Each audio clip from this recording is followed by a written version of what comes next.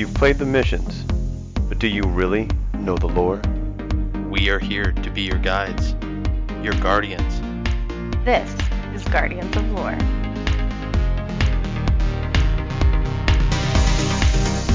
Good morning, good afternoon, good evening, and good night, Guardians. Welcome to Guardians of Lore. This is episode 39, recorded September 21st, 2019. Tonight's topic is Shadowkeep Prep, Erismorn after the Crota Fire Team. I'm your host for the evening. I am Elemist. This is Hyven. This is Hyven. And let's just jump straight into podcast news. We encourage feedback. You can send that to us via Twitter at Guardians_lore, via email at Guardians_lore@outlook.com, or leave us a review wherever you find this podcast. Honestly, we've been getting a lot of emails and a lot of love on Twitter, and it's been amazing. Yes, been definitely enjoying. I've been really enjoying people who are like binging old episodes. Maybe they've just found us on Focus Fire or just kind of stumbled across us on Twitter, whatever the reason.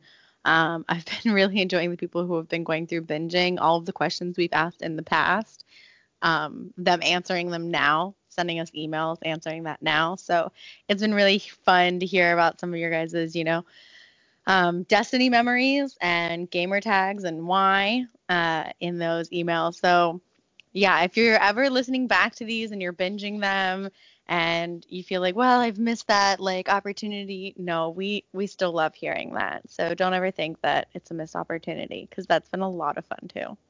Absolutely. Yep. We're definitely reading everything. We might not always send something back or shout at everyone on the podcast, but we always read and appreciate everything. But as we've gotten so much love, we can't always get excited by our one email and read everything. I know, as much as we want to now, it's crazy to think it actually has gotten to the point where we can't full on read everything anymore because it take up too much time. So that's kind of fun. But again, we can't read it on the podcast. We are 100% reading everything that comes through personally and then screenshotting it and sending it to each other and getting really excited about it all over again. Oh, absolutely. I mean, we just had a few emails over the past couple days, and I've screenshot them and sent them off to the group, and we get so much love. And it's amazing. Because you hear so many people or content creators who talk about, they have to deal with negativity, or, they appreciate when they do get some kind words, and to shout out your content creators that you like, because they don't hear it enough. And I've just been saying to myself, like, wow, we're not experiencing that. So it is definitely a joy and a privilege to be part of an amazing community.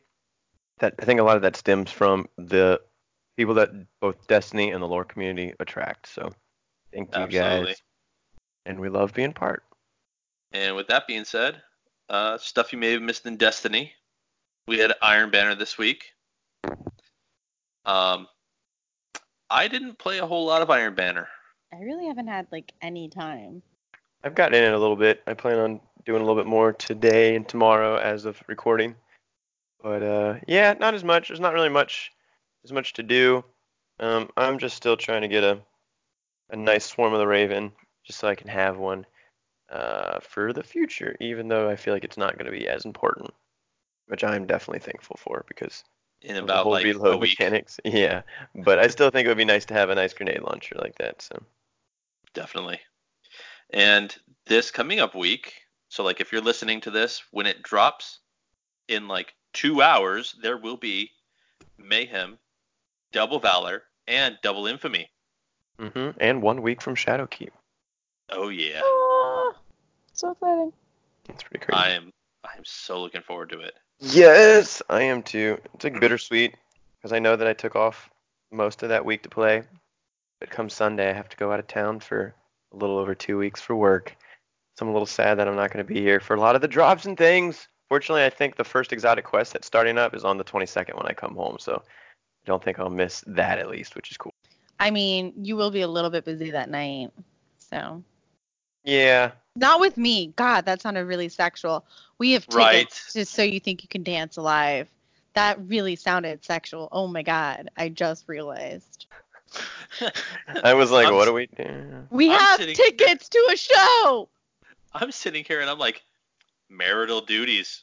All right. Oh my. I'm just like sitting here doing my nails, like looking down, and had my camera been on, you guys would have seen my like face rise in terror as I realized what I said. Realization. Yeah, gotta watch your phrasing, man. Yeah. It's okay. It's okay. We're married. It's okay. Oh my god. Okay, let's move on.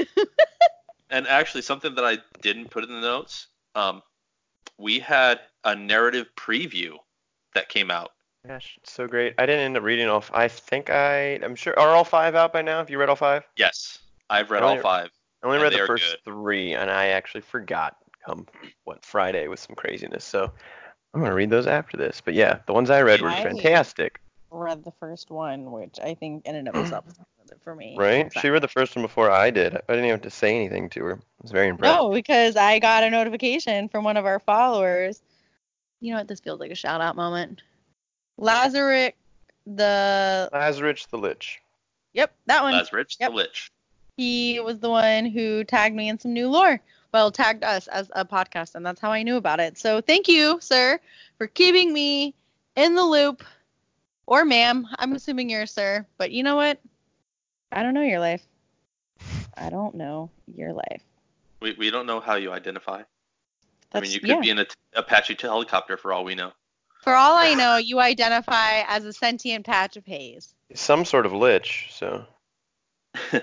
Anyway, I read all 5, and we're not going to be covering it tonight unless we have time, which we probably won't because we never do.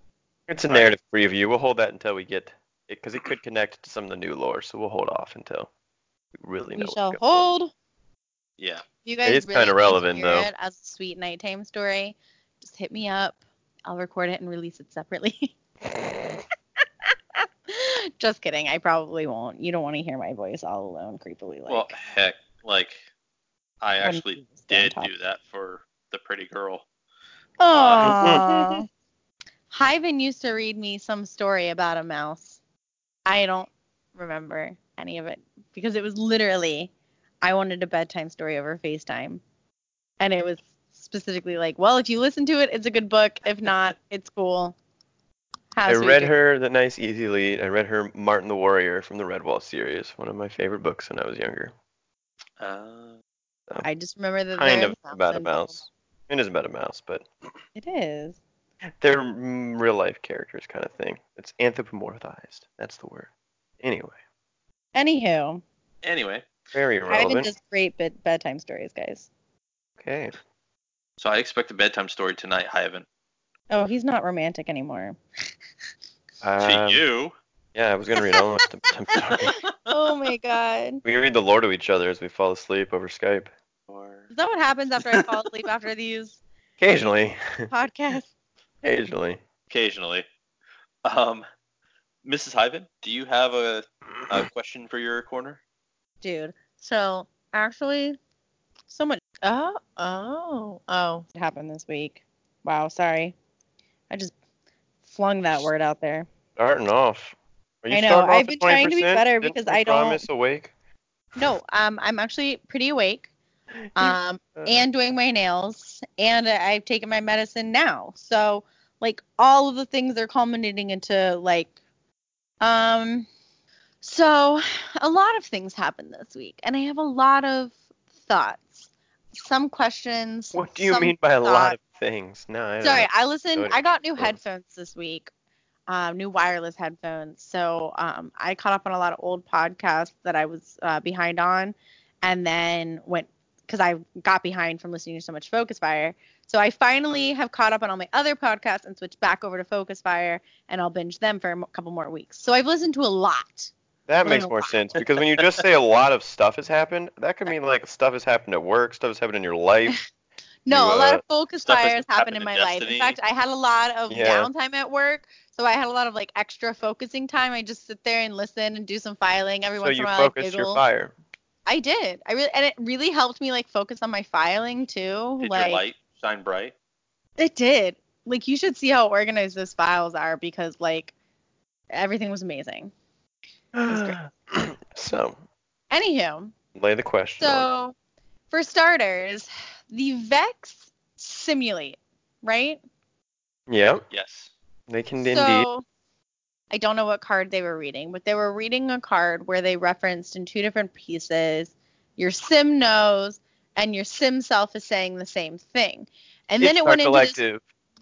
Okay, yeah. And then it went into this whole existential thing of like, but are we How do you know if you're the real one? Yeah. So I want to know your guys' thoughts on that. But I have more after this, so don't go too far down the hole with this. Number one, we are not getting into that story, but we will be getting into the Vex next week's episode.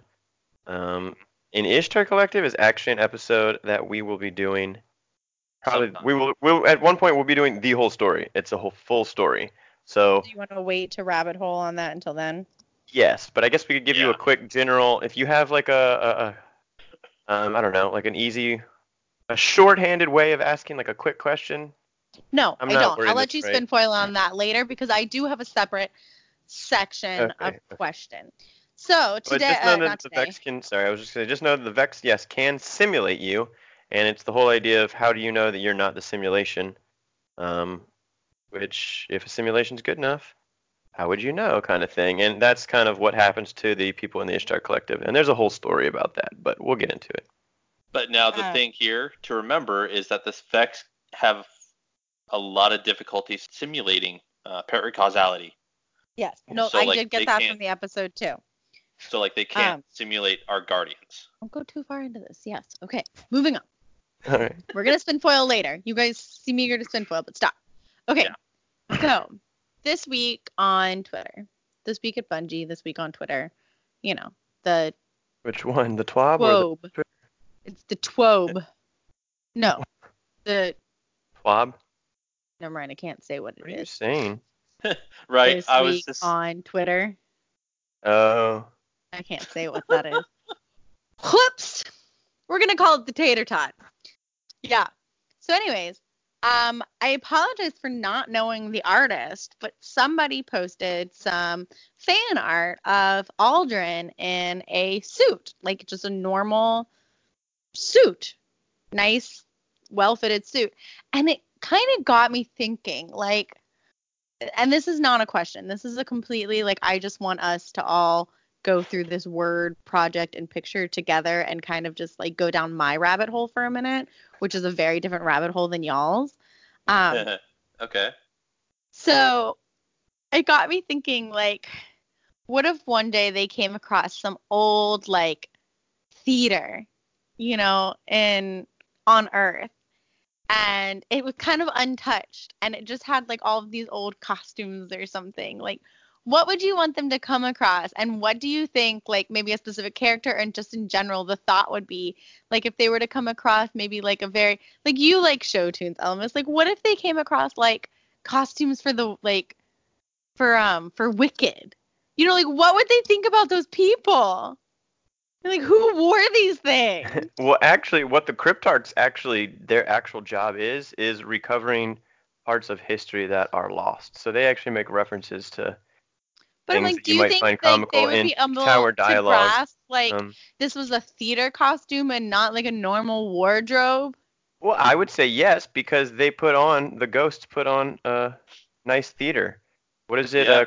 Crota Nightmare Daddy? Theater presents. No, Oryx Nightmare Daddy. What? Yeah. You don't remember Oryx, the Nightmare Daddy? They put on their own play. The 4.5 act play? Oh, I do. Never mind. So I would say that they probably have some understanding of plays and theater still. So how about that? And like the Guardians themselves might be kind of clueless about it, but the civilians would know. Yeah, and I think the Cryptarchy probably has documentation of a lot of that kind of stuff.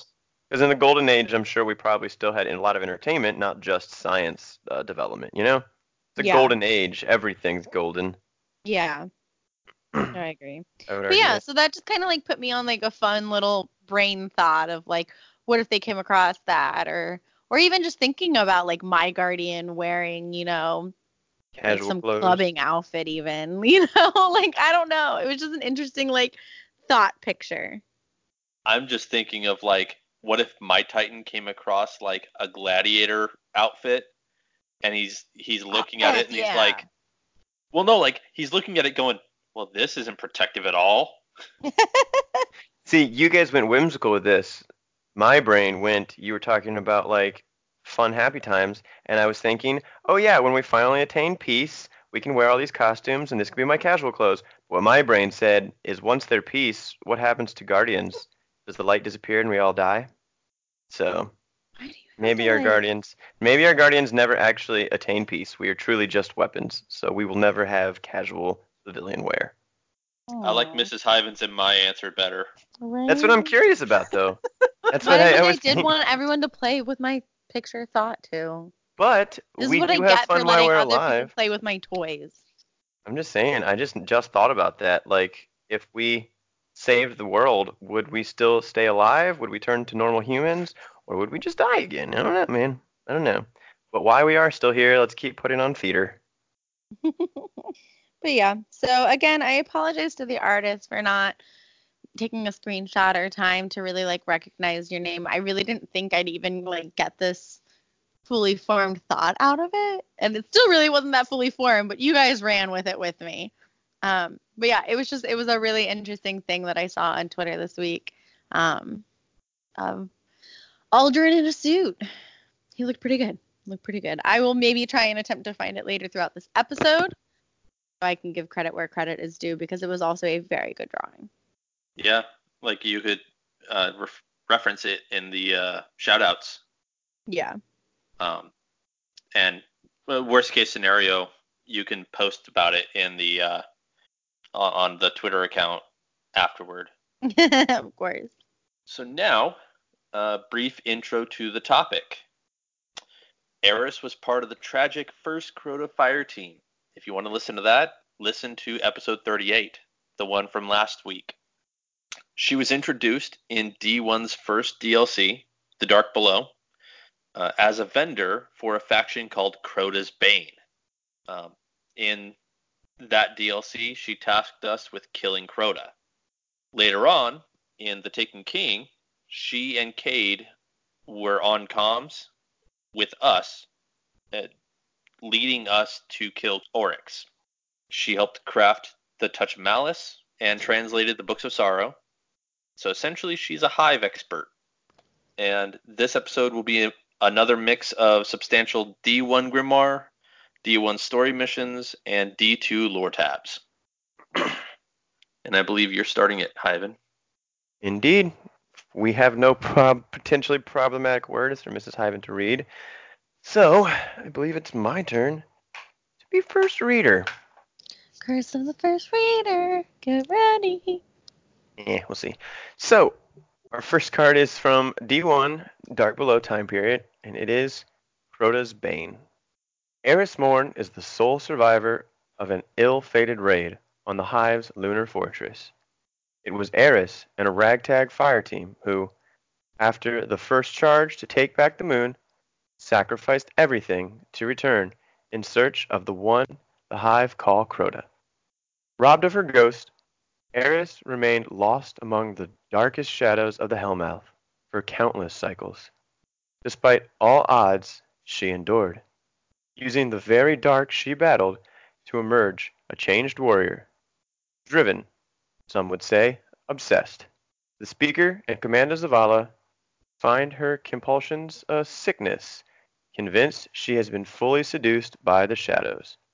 Though her warnings of Crota and his power are often dismissed as madness, Eris returns to the shadows time and time again, operating as one of Ikora Ray's Hidden, a clandestine group of guardians tasked with silently infiltrating enemy strongholds and gathering vital intel for the Warlocks.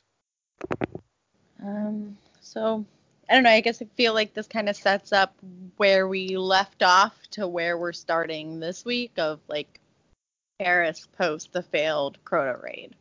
That's kind of what I'm getting here. Mm-hmm. Pretty much. We get a little bit of information about, we already know about her kind of surviving, having to use the darkness to help. We saw that in the last card. And then, we see what people think of her. Yeah. We see that her coming back with Hive Eyes is not completely and fully received with complete understanding. Right. At this point, she's still a guardian, but she doesn't have a ghost. So her next death is her final death. And we see that everybody considers her mad, but as we'll see tonight, she's not. Except for Ikora. Right. Ikora actually gave her work. Put her in a I mean, that's like you taking a psychopath and putting them in the CIA. You know what I'm saying? Like, she didn't think she was crazy.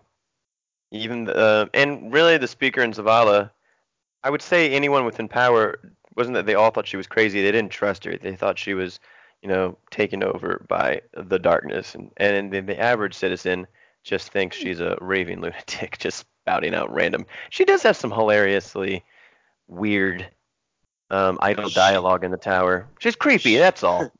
She's that creepy aunt who lives under the stairs. Literally, because they moved her under the stairs. Yeah. All right. Well, that's kind of just introduction to who she is. I don't have anything else for that. I don't either. All right. I'm going to be reading Urn of Sacrifice. The Hive Pantheon only begins with Crota. The Shattered One said he is but a child among their gods. Even now, I can hear the Hive calling to them, and to Crota's maker, Aurochs. I can lead you to their most unholy rites, and there we can taint their faith and sully their offerings. But be warned, what we dabble in now could bring us to a very fortunate but challenging future. Eris Morn. So 2 things. 1, Clorox. I was going to say that, the introduction of Clorox in our galaxy. Did I say it like that? We're just razzing you. It's Oryx. Oryx? Oryx? Oryx. Whatever. We both I just tried to say it right. Oryx. It's all good. The leading chemical brand of bleach. No, it reminds me of... We eradicate all. Oh my god. What's the Pokemon that has kind of a similar name? It's that Onyx. rock snake. Onyx. That's what it reminds me of when I see it. I don't know if that makes my saying it the way I do any better. No, because if you're saying like Onyx, it would be like Oryx. That would make more sense. You're Shut saying up. Go away. Auroch. Go eat your sandwich. You're trying to say like Teox. You're combining them. Let's talk about the fact that we referenced the Shattered One here. That was the second thing I wanted to bring up. Eris actually doesn't call him Toland. She calls him the Shattered One. Toland the Shattered. Did she know he was the Shattered One before they took him into the raid? That's what they called him when they kicked him out of the city. They said that he was just basically, he was obsessed with the Hive, with the darkness, and he had lost it. But they were desperate, and that's why we said it was probably not a great idea for them to seek him. Although, with the new previews, I've gotten a little bit of a different view of Toland in there. In the previews, I still view him in the same way, but he seemed like he didn't quite mean for everyone to die, though, in those cards. I mean, he was trying to help her. But we'll get into that. But, we'll discuss that later, because I stand by what I think of him. Oh, I don't like him. Let's not go that far. He's still a B-pole to Ellimist. Yes. Oh, yeah, that for sure. But also, the acknowledgement that Crota is just a baby among the Hive, which we already know because we've gone over Books of Sorrow. Excuse me, sorry. But when we got these cards, we hadn't. This was just the whispering of Oryx coming into existence. We didn't know who Oryx was, so this was the first rumblings of Crota just being at the bottom of the food chain. Which, can you imagine? It just killed 5 people, and it's but guess what, guys? He's nothing. Well, at this point, Crota killed hundreds, if not thousands. Yeah, I think it's hundreds of Guardians, they say. So, yeah, he's it's pretty scary. And we had a few other rumblings of Oryx, but they were very few and far between. The Shrine of Oryx. And you have to remember, this is actually before the DLC where Oryx came to our system. So they were setting that up pretty good. Mm-hmm. They planned it. Oh my gosh. You mean they didn't just make all the lore from, by the seat of their pants. They had a plan. Who could guess? Hey, not everybody works like Toland, okay? And I'll be covering Ghost Fragment Hive 3. And I'll be assisting you with Ghost Fragment Hive 3. I will be covering Ikora's lines. And I'll be doing Eris. Yep. This card, we're reading the last half of the card. We found that to be the most pertinent to what we're trying to convey. Because, guys, the boys got together and prepped these show notes so we'd be less haphazard than last week. It was good. It was good. It was a good section. My boys. It was a good section. It was great. We're just going to have to make it a little bit more scheduled. So we went down a lot of rabbit holes. Yeah, we did. We got the show notes done, though, for 2 weeks. Not even on this episode. The rabbit holes were for next week. Yeah, this one was Did you guys go over next week's, too? Yeah, we did, too. Yeah. Oh, good job. I'm proud of my boys. I watched Downton Abbey. Although we got so distracted, we're going to have to go over next week's probably again on Thursday, just to nail down the final bits. Yep. Anyway, back to the show. The Omnigul is here for Rasputin. She is here to pave the way. For Crota? That could just be the beginning. He's not their only god. As I am learning, I will make the others listen. It may be too late. Then you need a new army. I've made that mistake before. You saved us all. Your sacrifice. I am still here. My sacrifice was enough. And I should ask new heroes to fall, as they did? It is why we were reborn in the light. My light is all but gone. Cherish what remains, but know that you have done enough. Your time in the shadows, I can't fathom. My role among the hidden is an honor. None would argue, but it's had its cost. Your place is to gather the understanding we need to wage these wars, but your own war is long done. Let those prepared to fight, fight. And should they die? None who walk these towers is afraid, and Rasputin must not fall. Then Omnigul must be stopped. Two goals that appear to be one and the same. Perhaps. So, I am to stay? I will see to it. Then let us hope we are strong enough to stand against what is upon us, and hope the others do not follow. So, this is just a little bit of the conversation. We kind of put this one in here. It just kind of shows that, well, a couple things. Number one, that Crota was coming back into trying to come back into the material world, which is why we were tasked as Guardians to do things like take out Omnigul, because she was there to bring Crota in. Clarification. What? More. I don't feel like we ever fully touched on what Omnigul is.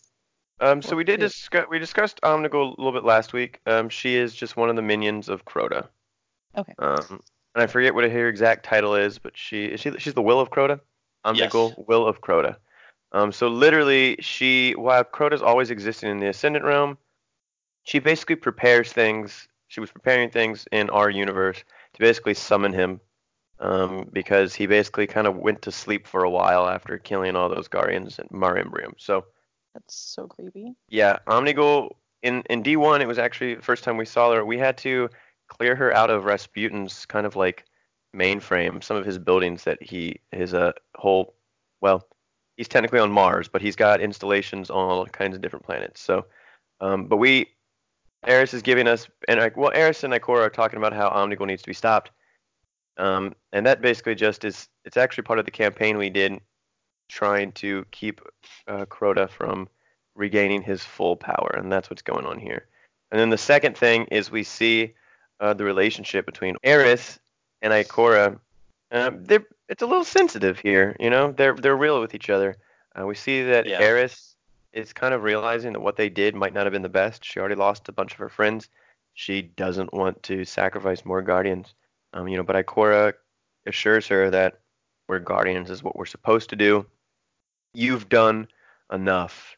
and I can't understand like what you've been through. So we see Eris is not that like creepy character we make fun of, but in the same way like Asher is an odd character, Eris is actually going through a lot of stuff. Just like, Asher's turning into a Vex. Eris, who knows what she saw down there, but we know she at least came back kind of partially Hive, and I can't imagine what that would be like for a Guardian. Well, and I think it also shows that for her to even ask, so I am to say, and Ikora to say, I will see to it, I think it shows that there were those who didn't want her to or were uncomfortable at the thought of it, at least putting up some kind of contention to the idea. Oh, yeah. In the last card, Zavala and the Speaker did not trust her. They didn't want her in the tower. Completely. Ikora gave her literally a job, gave her a new purpose. This is why she said she was honored to be a part of the Hidden.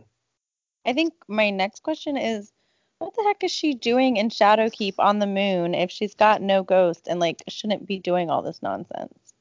Good question. We just don't know. Well, we'll get to it. Kind of. Yeah. We will touch on that later. Okay. I shall be patient. So yeah, hold that question for after we get to the Eris disappears cards. Okay. Yeah. And one thing you had said, Hyven, that, Crota went to sleep after killing all the Guardians at Mare Imbrium. Well, yeah, he was given a buffet. You would go to sleep if you ate. You fall asleep after Thanksgiving, man. Literally, yeah. He ate all that light, and he literally was like resting. It's waiting for when he was needed again. Buckle my pants and fall asleep. I mean, we are. So is that like powerful Guardians or like turkeys with more stuffing in them? We got more light. Shove some more stuffing in there. Does that mean that poor like Omar Aga they were just pulling out his stuffing, feeding it to the children? Anyway. Spread out the stuffing for the children. I don't think there's anything else to add on this card. You might have something on your mind right now, but I don't think it's relevant. So. No, it's not. It's not. All right. So that's kind of where the first bit of our story ends. We've kind of broken this episode into a couple parts of Eris. So this was basically, we ended up taking out, if you didn't play D1, we took out Omnigul, we took out Crota, everything was safe for a time, but we had little whisperings of Oryx, of a bigger, badder guy coming in. And that is what kind of moves us into the second portion of Eris's life after Crota. And I will be reading our next card. This came about in D1 also, in our House of Wolves DLC. And this is Queen's Ransom. And this is also the last bit of a card. We've included only the pertinent points to Eris. My queen, what of this one? Says Uldren.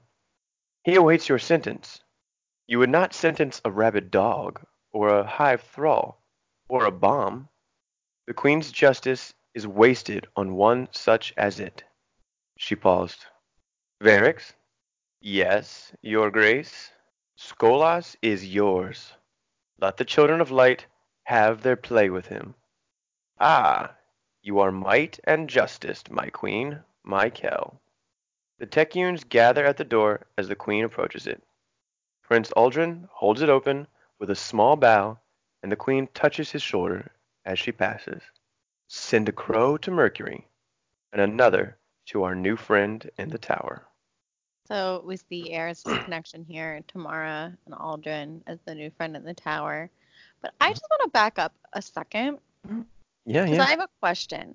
Again, like you said, I've been listening to a lot of Focus Fire, and I listened to one recently on. You're going to be a true lore nerd soon, and then we're not going to be able to have you as like that person who's new to the lore, and we're going to have to replace you and get someone new.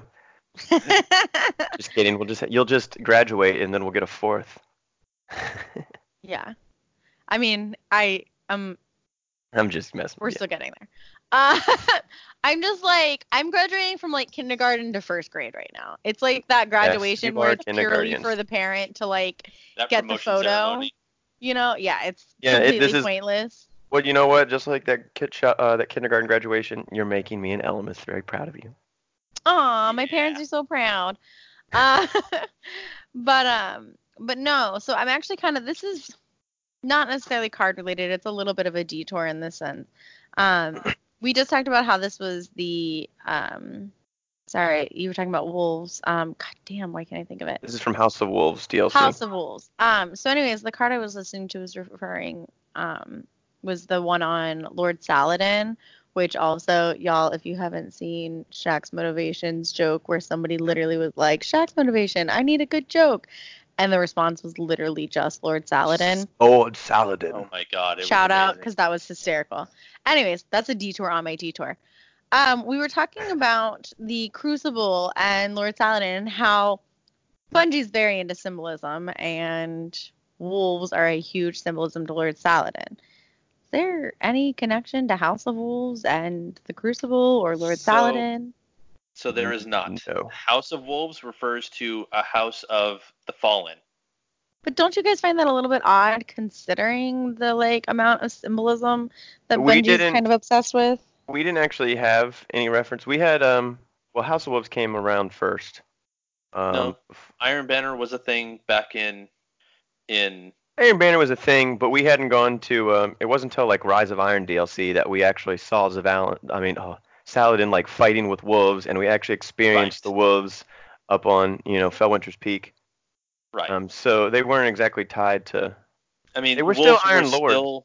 Did we have Iron Wolves at that point in the lore? Because we know that they're now basically the same thing. Sometimes we have Iron Wolves, sometimes we have Iron Lords. I don't remember chronologically now. So the wolf was still the symbol for Iron Banner, but there wasn't any actual lore around it yet. Yeah. But yeah, it's a coincidence. Yeah. But isn't it an odd coincidence considering Bungie doesn't have a lot of coincidences? It is. I guess, but not really. There's not a lot of speculation around this. There isn't really any speculation to go on it. It's just the name of one of the houses. My gosh, I can't speak today. Oh my God, the Eliksni had houses before they ever came to Earth. We have so many different houses. We have the House of Wolves, House of Kings, House of Devils, House Judgment. Oh, there's all kinds of different houses. House Stone. Yep. It might just be what we have called the it's like our translation of what the Eliksni call themselves. It was never something to speculate, if that makes sense. They just happen to have the same word. It's kind of like if two people meet and one says, "Hey, I'm a blacksmith." Really? My last name is Smith. Yeah. So pretty much. I still don't like it. All right, moving on. I mean, wolves is such a common word and symbol, So the Iron Wolves were called that because they kind of had a pack mentality. Same kind of thing with the Fallen. They are like a pack in that specific group. But House Wolves were also Mara's Fallen. She became the Kell of House Wolves after that Kell got killed. And as we kind of hear, without going into things too much, this card refers to Skolas, who was trying to retake House of Wolves. And that whole DLC was the wolves got free and caused pandemonium in the reef, and we came and cleared things out. We decimated that house. This is the very, very end, basically, of what's going on. After we finish that whole thing, this is what kind of introduced us right into the Taken King expansion. Well, yeah, Prison of Elders, of course. But as far as lore-wise, into the Taken King expansion. Sorry, that probably doesn't make you feel better, but there's not a connection. Let's just move on. But anyway, this is important because we see that she just basically she tells Uldren to send a messenger to Mercury and to a new friend in the tower. And Mercury, I guess, Mercury refers to Osiris. We all kind of knew that at the time. And her new friend in the tower, based off of surrounding evidence, we now know that is Eris. But that's what our next card continues into. Right. I have the next card. I'm going to be reading Ghost Fragment, the Queen 2. You don't have one. The hunter came to a halt in front of the throne, raised her covered face to meet the prince's gaze. No, she agreed. My next death will be my last. I know the feeling, the prince said dryly. The queen kept her expression carefully distant. She sat reclined in her throne, legs crossed, surveying the two figures at the base of the steps. Beside her, where the wolves' guard used to stand, Tecguns, Shuro, and Sadea hovered instead, their jewel-like augments gently humming. To her right and just before stood the prince, facing forward, but his body half turned back toward her. Your Grace, said the man before her at the foot of the stairs. His voice was soft but strong. When he spoke, the hunter started to turn her head toward him, then flinched as if someone had shone a bright light into her eyes. Thank you for your gracious welcome, he said. The queen inclined her head slightly. Before we begin, spoke out the hunter, I will say this. She paused, her head tilted up to the throne. The queen waved her hand in assent. The hunter's pale lips tightened slightly, then resumed their usual stony mien. Your Grace, she said. Shuro and Sadea shifted, a sudden rustling and whispering. The queen raised one finger to silence them. Aldrin's eyes narrowed, but he said nothing. I am not here for you. The queen stared at the hunter, her expression studiously unchanged. I have no wish to play politics. I have no grievance with the city. Not any more. I have no grand hopes to end the war. For long have I known I will not see its end. I am here for one battle, and one alone. Because it is a battle we must all fight, together or separately. So I will warn the defenders, together or separately. I will do anything. Her low voice shook with passion. To end Oryx. A silence rang out in the room. The hunter kept her head raised, her ambiguous gaze directed at the shadows and the throne where the queen reclined. Then a small smile curved the queen's lips. Well said. She straightened and leaned slightly forward so the room's light fell on her face. So let us end him. Such a good card. Yes. Yeah, and I butchered it the whole way through. But nobody knows that until you said that. Oh, they'll know it once they get to the bloopers. They won't know what card it was.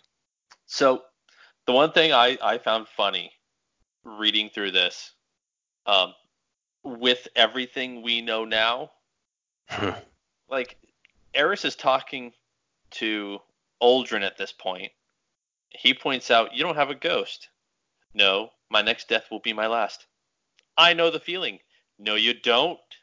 No, you don't, right? Aldrin. Yeah, that's all I got. I didn't even think of it. His last death was not the last. Oh my god, he actually died. God, I didn't even think about that. So, like, Mrs. Hyven read that, and I immediately am like, oh no. See, I was more focused on the fact that the queen replaced her old wolf guards with freaking a raid boss and a strike boss, who are supposed to be the, but you know what I'm saying? She's got Shuro and Sadea as her guards now. Yeah. I love how you went one route, I went the other. You didn't even think about it. Yeah, this is like one of the first cards we got referring to like anything, all the stuff that we talked about in the Dreaming City and Mara's plan to take Oryx's throne. This is all that stuff being set in motion, but this is what we got first. And so like we just didn't know what to expect. Oh yeah, completely.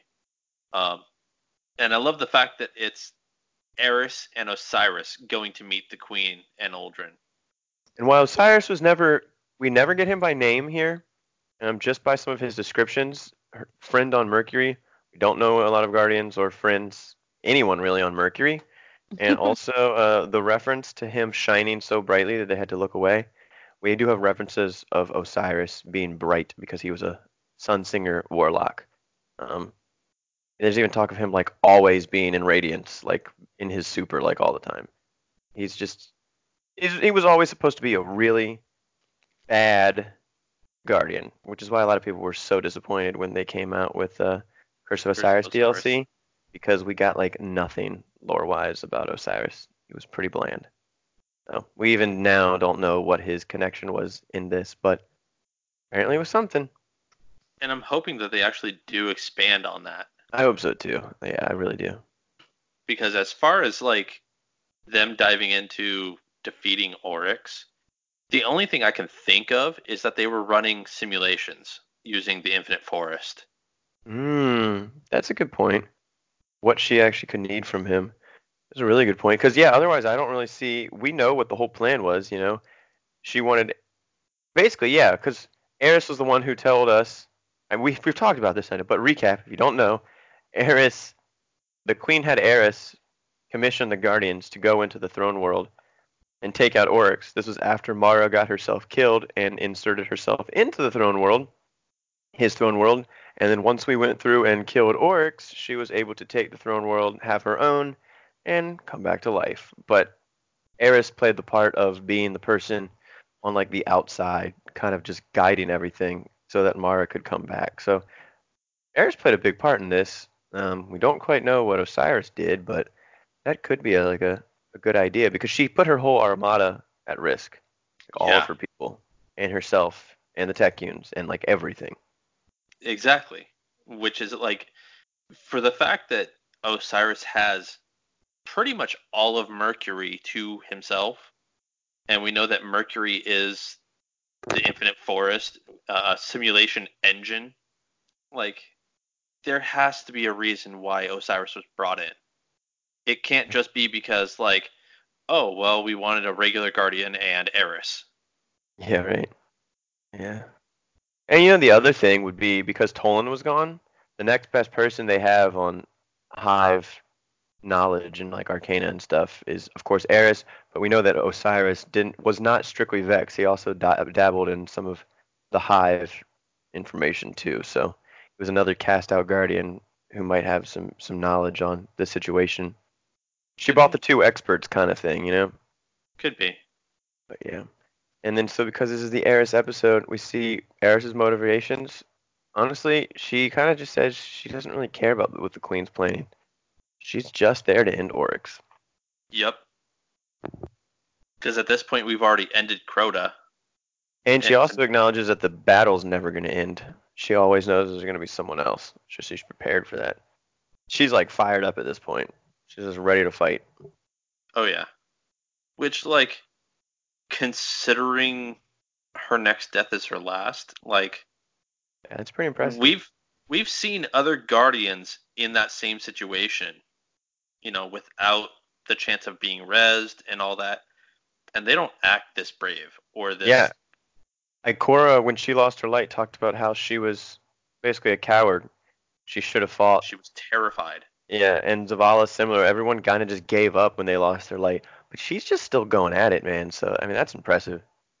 Everyone except Cayde. Yeah, Cayde immediately tried to go down a suicide mission to blow everything up. So props to Cayde. He's always ready for a suicide mission. That's sad. You can't say that now. Yeah. All right. Well, anything else? It's what he did. But it's also what made him a good Guardian, because he knew even when it came down to it, he was already given so many extra lives that if he had to lose his last one, he was ready to do it. No, you're right. He knew he had been given lives like multiple times over between being an Exo and a Guardian. No, you're right. Just me and Elemist, we went over Shonarks the other day. Me and Elemist, that was one of the things we went down, was kind of the darker side of Cayde when we were talking about earlier in the week. So we were talking a little bit about Cayde also. He's a very interesting character, and I look forward to when we cover like the rest of his story, because there's more. We have some other stuff. All right. Well, you have anything else, Mrs. Hyman, about this whole thing? You know, this is one of the earlier pieces of lore that, you know, me and Ellis were probably like fanning over. So. No, I do not. Okay. Wasn't sure. Was it apparent before like we said anything? Do you think you would have like understood? What would you have gotten out of this? I guess if you could humor me and forget everything you know. If this is the first time So reading for this, starters, I wouldn't have known about Osiris because I don't know enough about Osiris. I figured I that hear one. bits and pieces from Focus Fire chat, but I still haven't fully gained enough comprehension about Osiris. I think the last one I listened to was Pain is Osiris confirmed, but I mean, what isn't Pain at this point, Pain right? is a person, right? What isn't Pain at this Church of point? Pain. Freaking But love yeah, that. I mean, you probably would have seen that I Eris was understood that destructive, like right? Eris is Yeah. in this situation, yeah. Well, although I don't know. Had I read these out of context and just said our new friend in the tower, I don't think I would have picked up on it being Eris. Yeah. I mean, But really I the big do thing see for how it us was makes the one sense without to a bring ghost. Eris in because, like you said, she's got knowledge. She's going to help them be able to run these simulations. Just like the Vex, the more they could get out of, Crota and Aurochs or whoever, the more they could add into their simulation. So it's kind of the same thing. Mara said, look, I want to run these simulations. Let me get whoever knows whatever about anything to do with them whatsoever and like try and be as specific and as detailed as I possibly can be. Because she knew that was her best chance at getting a realistic simulation. Yeah. That makes the simulation theory kind of a thing. It could be part of So, it. I definitely think that that's probably accurate. But no, out of context, I don't think I would fully understand these because, like we said, I really am still just a kindergarten, especially when it comes to the lore. The way we were able to distinguish this was friend in the tower who lost their ghost and who was really interested in Hive and announcing the coming of Oryx. So that was where we got Eris from, and just Osiris was always the not as locked in one, but he also plays a smaller part. And I would argue it could be them trying to like prepare some simulations, but I think this is kind of like their get together plan. Like, do you think that the queen had already got the blind well in order, or well, that's going to kind of go into the next card actually. I don't think so. I think we move into the next card because there's a little bit of a reference about the queen off doing some work. So why don't we read that next card and then continue the speculation for this? Sounds good. Speculation. This one's all relevant to that. Sounds good. I will be reading Ghost Fragment, The Reef. The attendant moves as Prince Uldren passes through the massive door, separating the outpost's common area from the warren of tunnels that make up the Queen's Bay. He rounds a corner and a poorly maintained hatch opens for him, clunking and groaning as it separates. The room beyond is dark, shadowed. He steps through and the hatch shutters closed behind him. A series of dim illumination panels flicker on. He is not alone. 3 dull green lights blaze to life behind a veil. She tilts her head to consider the prince, face like a marble carving. You. Her voice resonates inside the small chamber. Say what you want and get out. We don't have time for this right now. In the past, Her Majesty has seen fit to. In the past, our nav lanes weren't full of guardians. Uldren snaps. Last I heard, your queen was on the far end of the belt. If the guardians knew you and she were in contact, it would be detrimental to her plans. The woman nodded. Once. Very well. She stood slowly, drawing herself up to her full height in one smooth motion. I come with word from beyond. I think that just deserves a dun dun dun also. Right? That's what dot dot dot means, right? Dun dun dun. Drama. Yeah, so me and Elemis had a lot of conversation about where this falls chronologically. And so yeah, we did. What was that? I said I love you, but it's Elmas and I. What did I say? Me and Elemis? It's like my biggest grammatical pet peeve. Not really, because you've never done that until now. But you were right, though, so I apologize. Elemist and myself, I'm just kidding. Elemist and I talked a lot about chronological order of this and the last card.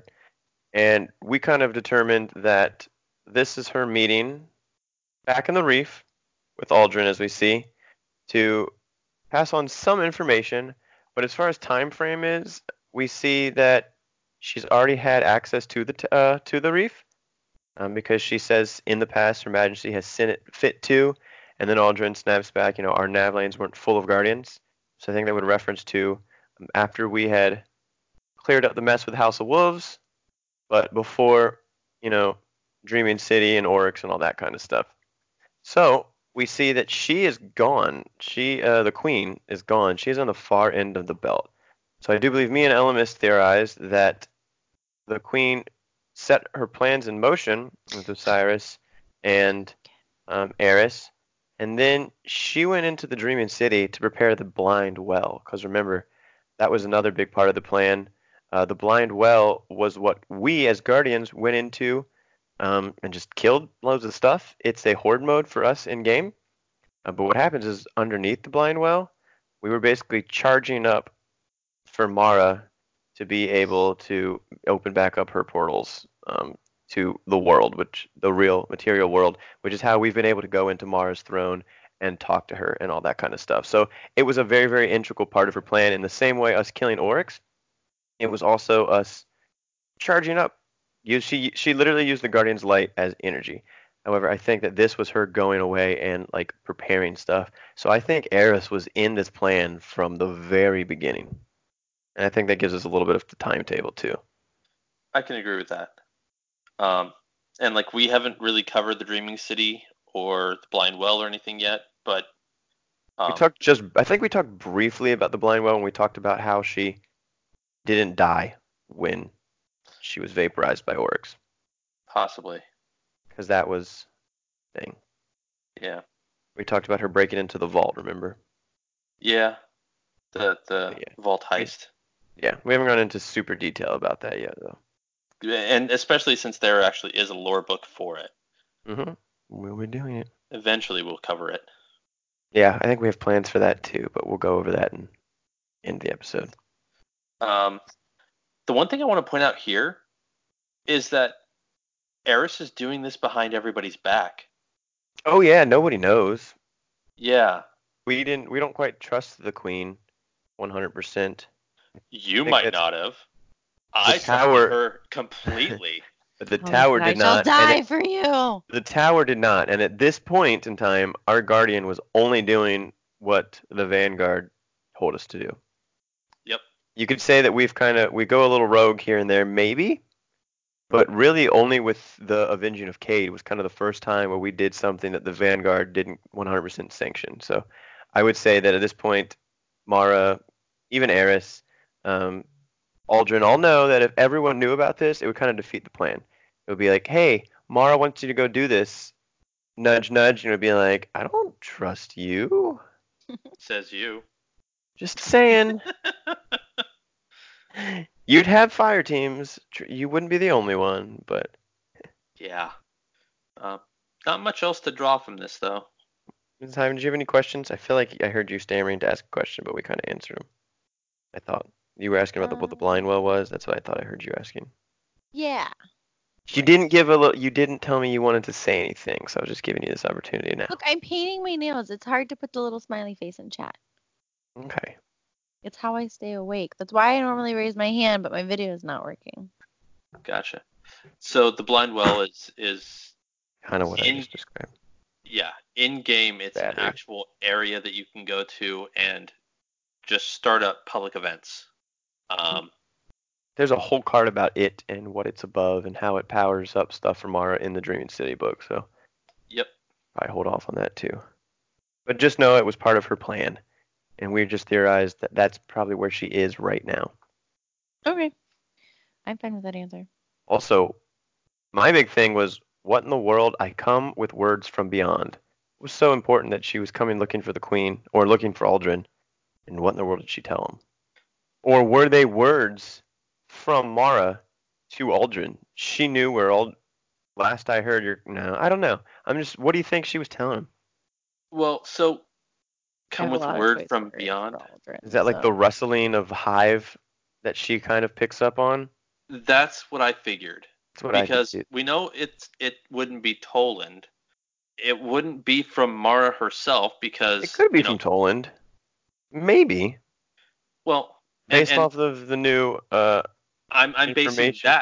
I'm basing what I'm saying off Okay. of the new information. Well, we know she had contact with Toland at least. I didn't read the 4th and 5th, so I have to get on that. But yeah. Well, like, she was surprised. Yeah, but I was just saying she seems to have had some contact with Toland at that time. So maybe. There's some arguing that we can do about that later. All right. But I don't think it's from Toland. We know it's not from Mara because, last I heard, your queen was on the far end of the belt. So I think it was just rumblings from the hive. Like, she could sense that Oryx was on the way. Yeah, I think she was giving him. She might have had basically, this was her saying, "I now have the time frame when he'll be here," kind of thing. Where she got it from, I don't know where she gets her information from. I would just kind of assume that she either has a link to the hive, or it's the Glowy Rock, or she did have some communications with Toland before she came out of that underground area. So wherever she got her power from, I agree that she's like, I kind of thought of it as like he's in the system, or he's in the galaxy. I know like approximately when he's gonna show up. Like, pass this on to Mara, kind of thing. Yes, Mrs. Ivan? I'm scratching my leg with a nail file right now. Oh, it's coming through. Whatever noises you were making. I heard you tried clapping, slapping so first. I'm like... Yeah, we heard clapping. I tried slapping first. Don't forget, we can hear those things. I thought I was muted. You I didn't realize until I started seeing your guys' faces. Have a bit of confusion. Just a bit. Anything else to add on this card? Nope. All right. Then I will move on with the Taken King expansion now. We got a card, The Coming War. The Awoken died for us. They gave their lives to save the system, to stop Oryx's fleet at the outer planets. We must honor their sacrifice. We must face the Taken King without fear. Queen Mara has given us a gift. We must not waste it. Eris Morn.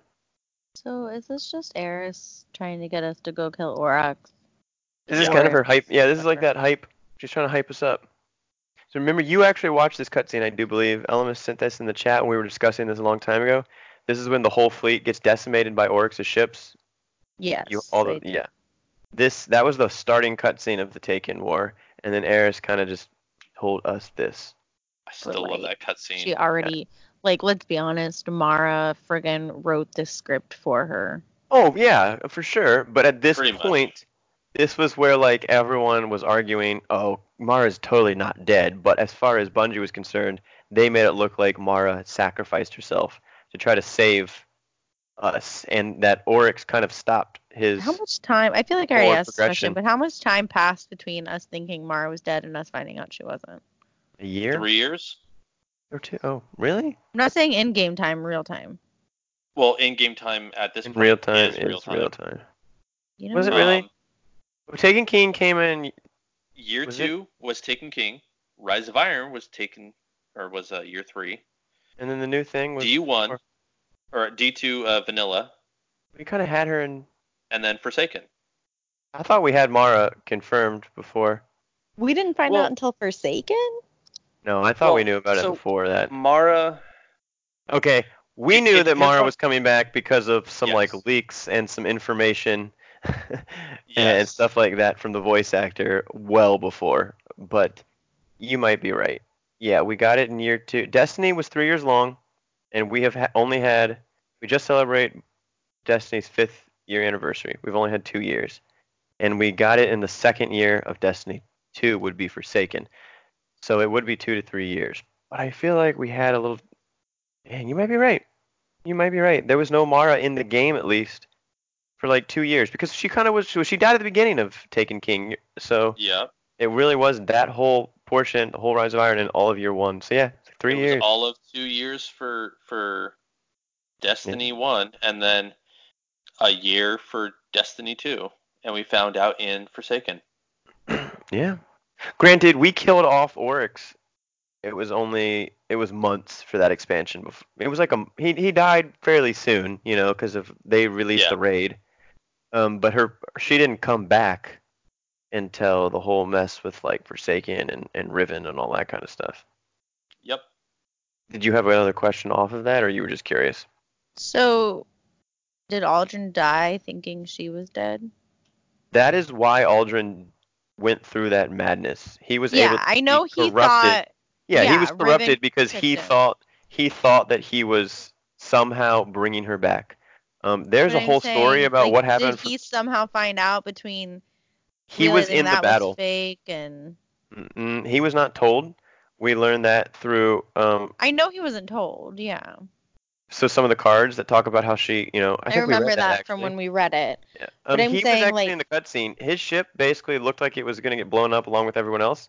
We got some cards at the end of D1 preparing us for D2 that talked about how Mara kind of protected him, and he woke up, crash landed in his ship on Mars.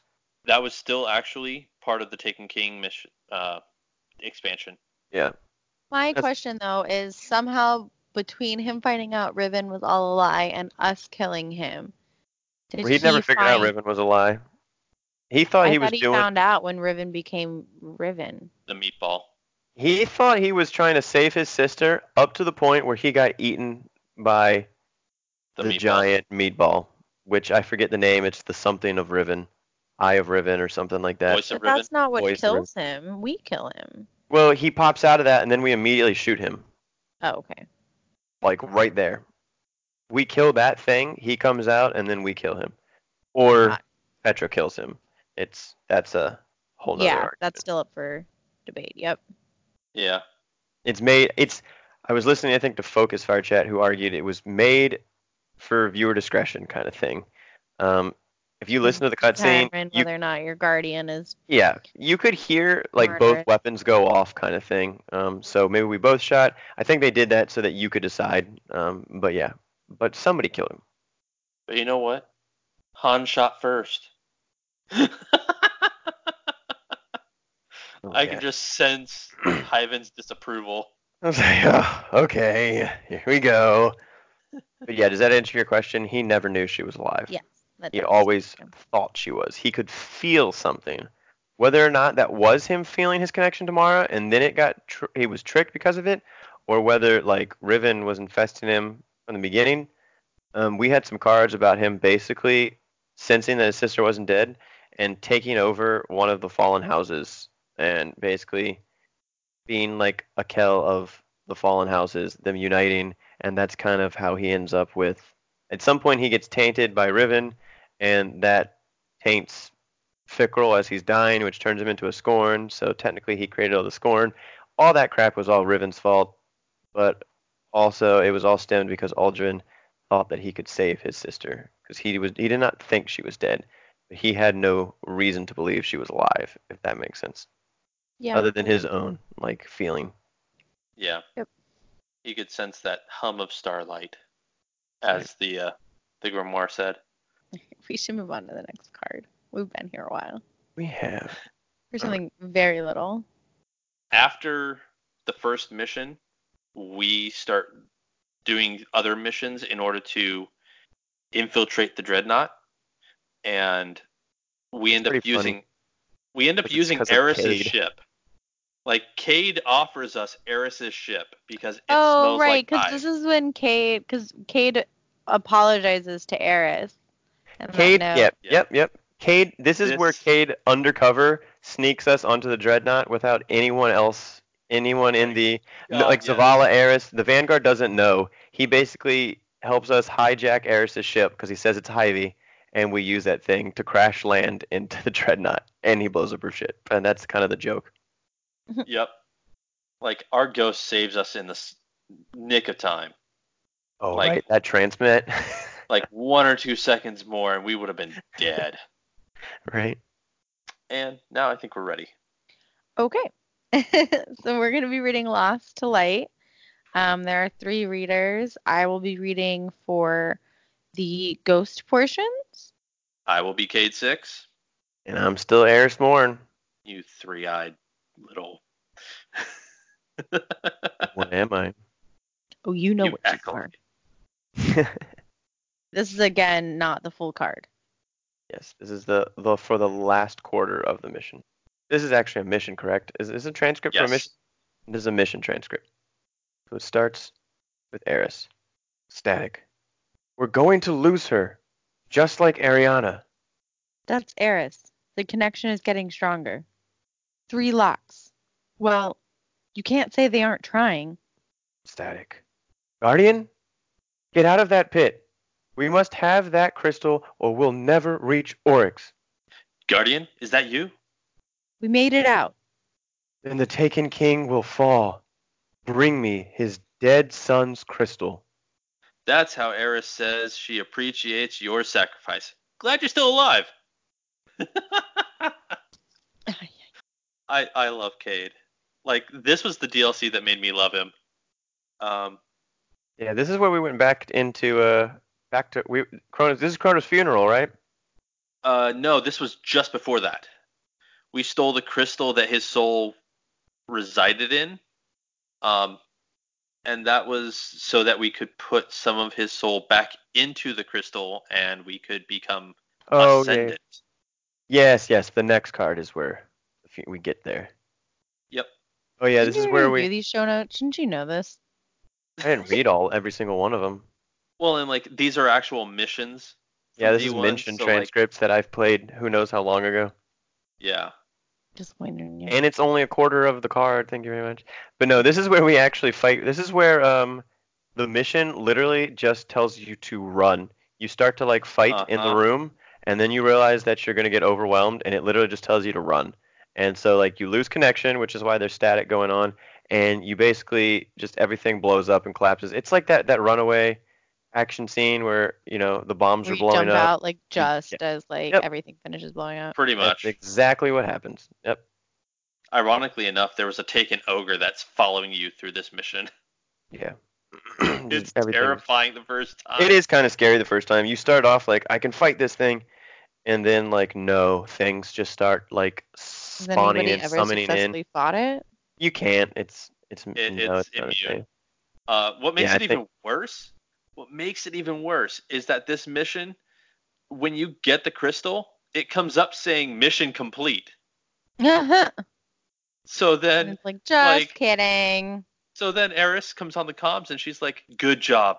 Now get out of there." And then you hear static and you're just like waiting for it to like automatically pull you out. Oh yeah, like you literally just stand there. You're waiting for like the countdown starts and everything that the mission is over. And then all of a sudden Oryx it just cuts pops out. up. Oryx pops up. Oh, the shadow of Oryx's face pops up. Yeah, right. Yeah. We basically have. Aww, we're stopping. Destiny was so mean to you guys.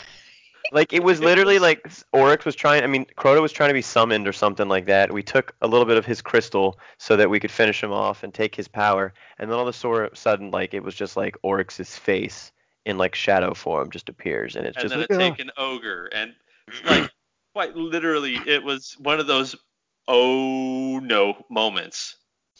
Where all the good days. Where like you had to go change your pants afterward. That's what I was thinking. Yep.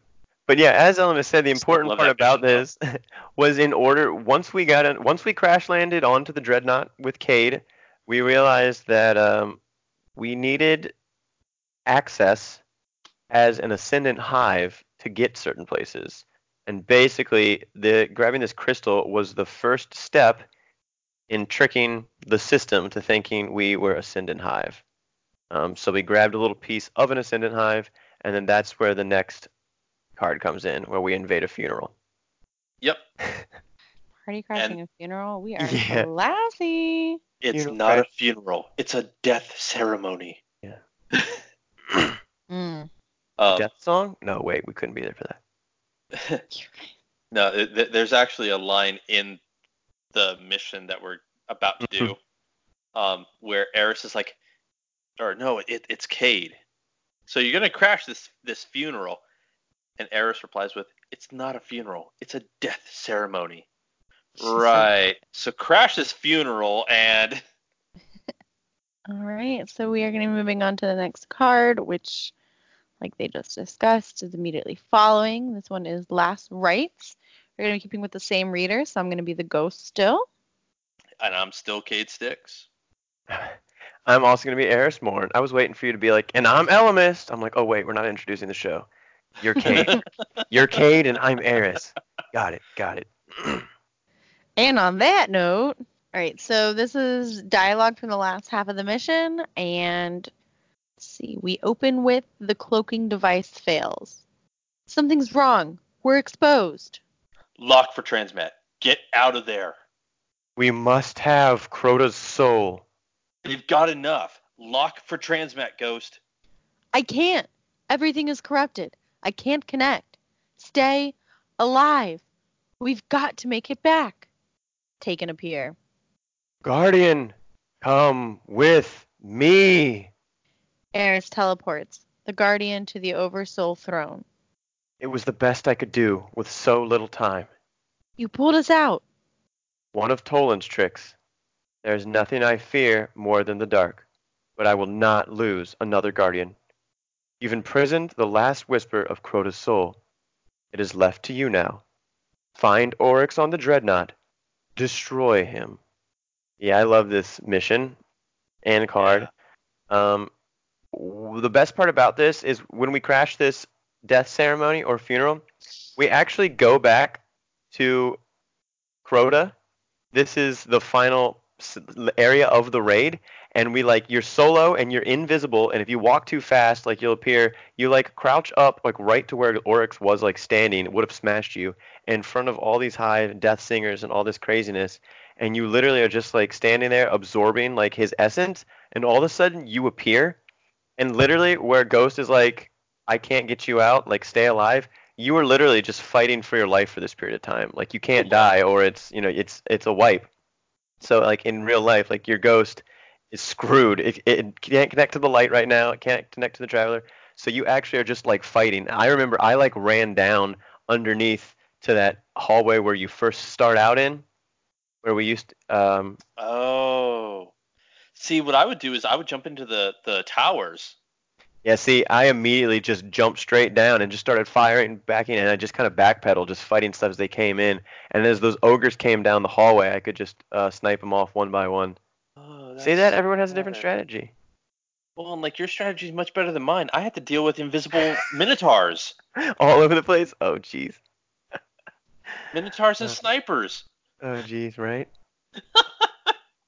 But yeah, anyway, that is literally, Eris really creepily just says, come with me in this, crazy voice, and next thing you know, she just teleports us out. And it's just what? Where did we go? An incantation going on, too. Yeah. Yeah, right. And then I love how she was that's the best I can do. Because she doesn't pull us, all the way to the tower or anything like that. She literally just kind of pulls us to a safe area. Yeah, she pulls us to a safe area, the bridge area. And it's sorry, that's the best I could do. That's one of Toland's tricks. I don't like the dark, but I'll use it. So that was the first point where we were holy crap, Eris is not just talk. She's got some power behind those creepy eyes and lost in the dark for too long. But now here's the thing, okay? There's nothing I fear more than the dark, but I will not lose another Guardian. Mm-hmm. So even if she's dipping into dark powers, doing it for good reason. Yeah, right there, that just proves to me that even though Zavala and the Speaker are wary of her, I don't feel like there should be any reason that they should feel that way. Yeah, I mean that's why I would honestly, as much as I don't want to, argue that Toland, while he's a real bleep hole, yeah, he's not trying to just sacrifice all Guardians. I think he's trying to work for the greater good of the light by understanding the dark and all that kind of stuff. He's a little deranged, and I think Eris is a little bit of that also, just a small little portion of that. She's I understood that Toland had some knowledge that was beneficial. I'm not as willing to go as far. I will tap into the darkness, but only when it's absolutely needed. Whereas Toland was let's use this to our benefit.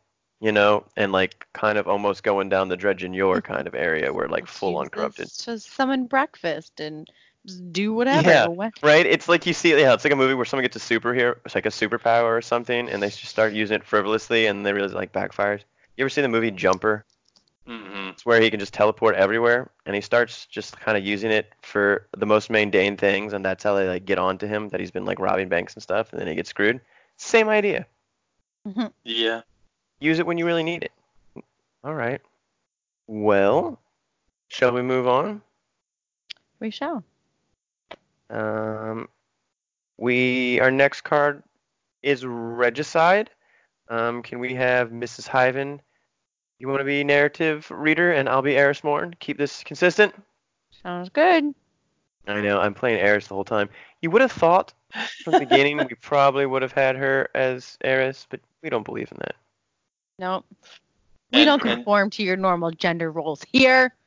Right. Sometimes, like I said, I identify as a sentient patch of haze. Oh my god. For those of you who haven't ever listened to Welcome to Night Vale, that's where that's from. Just so you understand the joke. All right. I do want to make one note before we jump into the card itself. Yeah. What we are reading happens after our guardian kills Oryx in the material world. Yep. That's what Regicide is. It's murder of a king. Killing a king. Guys, just stop saying material world, because my brain immediately goes to material. Yeah, I'm a Barbie girl. That's different. No, not that one. We know what you're talking about. Yeah. All right. Anyways. The physical plane. We kill him in the physical plane. We finish the storyline. The campaign is finished, and we kill Oryx, but we see what happens. He doesn't completely die. All right. Oryx laughs before disappearing, leaving his sword behind. My queen, you were right. The Guardian was the key. For the first time, the whispers are silent. It is done. Eris touches the hilt of Oryx's sword. It begins to crumble. As the pieces of the sword fall away, a single crystal is left behind, suspended in midair. Eris takes the crystal. I have accepted my fate. I will not fail. Dun dun dun. That was it. That was my comment. Wow. So yeah, this is something you've never played, so why don't we have Elemis start with comment? He's experienced this. So funny enough, that the crystal that's being talked about here is actually what ends up becoming Darkdrinker. Becomes your first sword, technically. You can choose whatever sword you want. Yes, technically. Becomes the sword crystal. But the hilt. But it is a purple crystal. I would still argue that you took the power of his sword and made your own sword. You can make whatever sword you want. Because you get a lot of other hive, like helium? No, helium heart. Filaments. No, yeah, it's another thing that starts with an H, something flakes. It's basically like metal. Hadium flakes? Hadium flakes. We have to collect a bunch of hadium flakes on the Dreadnought. Oh, I hate those sword parts. It is both. They are both purple, but they do make it for you. Basically, take that hilt and you make your first exotic sword. And oh, how they were all so beautiful. All three of them, man, were great. Oh, man. I was just talking to someone about bringing those things back. We have them all in little ways in Destiny 2, but yeah, they were great. But yeah, we literally took Oryx's sword and we were like, sword logic. We made our first sword. It was pretty awesome. You would appreciate this moment in time, Mrs. Hyven. This is where swords were created for you to enjoy. Before this point, we did not have swords. There were no swords for the Crucible for you. Or anywhere. Yeah. You would have loved some of these swords too. Oh my goodness. We'll talk about those just after. It's irrelevant to the... And when they introduced swords, it completely broke a few things. It was fun, man. It was fun. Like Skolas. You could solo Skolas real easy with a sword. Yeah, they did a lot of damage with some of their heavy attacks at the time. Oh, I'm not even talking damage. You could use them to heal and not die from the... Yes. We called it the taint. You tainted your light. What? You tainted your light, and you became corrupted, and you would die. The taint. So in the Skolas encounter, there was a debuff that counted, I think it was 60 seconds or 30 seconds.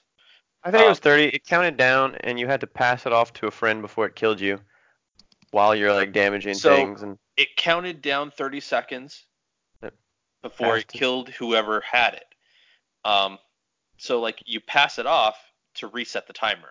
Yeah, it goes to a friend. But when you pass it off, you get a debuff that says you can't take it back for 45 seconds. Yeah, so you basically have to time it where all three of you guys keep swapping it to stay alive while you're doing damage. And if someone dies and your timers get too short, two people will both end up having it at the same time, and you won't be able to res someone before you're killed. But the sword had a block mechanic. And it stopped the taint from killing you. Yeah, so that's the power of Oryx, guys. It stops the taint. Stops the taint. Stop saying taint. I think there's a commercial for like Gold Bond or something. Stop the taint right in its place. I'm moving on. Tainted essence. Does that make you feel better? No, we're moving on. The road to King's Fall. Oh, anyway, I just wanted to comment. You've lost your commenting privileges. Yes, this was a big thing because this is like, if you didn't read some of those lore cards, this is the first time you saw Eris kind of like reference my queen. And like in game, like this is the first time we see her like acknowledging this, and this is for like people who hadn't really gotten to the lore or anything from the other cards we read in House of Wolves. This would have been the first time you were like, whoa, why I knew she wasn't dead. She's talking to the queen. The queen had a plan. That was actually one of the reasons I started diving into the lore. Because I was like, my queen? What? Yeah, man. And yeah, it's like, is she awoken? People were asking that for a while. Wait, is she? No. No. Okay, moving on to the road to King's Fall. I'm going to be reading this. That's why I have decided we're moving. Yeah, man. We have confirmed it among our number with the hidden. Sorry, I already messed that up. It's within the hidden. My bad. It's all good. It's not professional. It's not okay, but you get mad at me when I tell you the truth, so it's fine.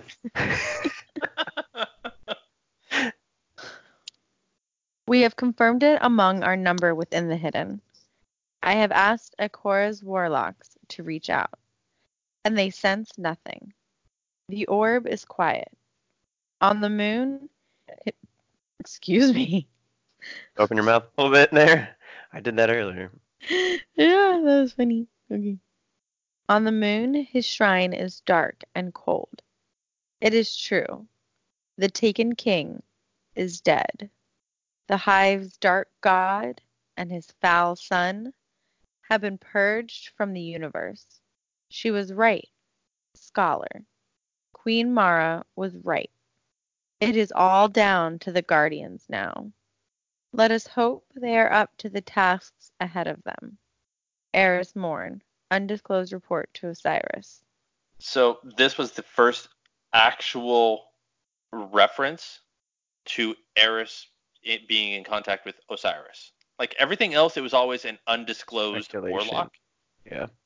But here it was actually confirmed that it was him.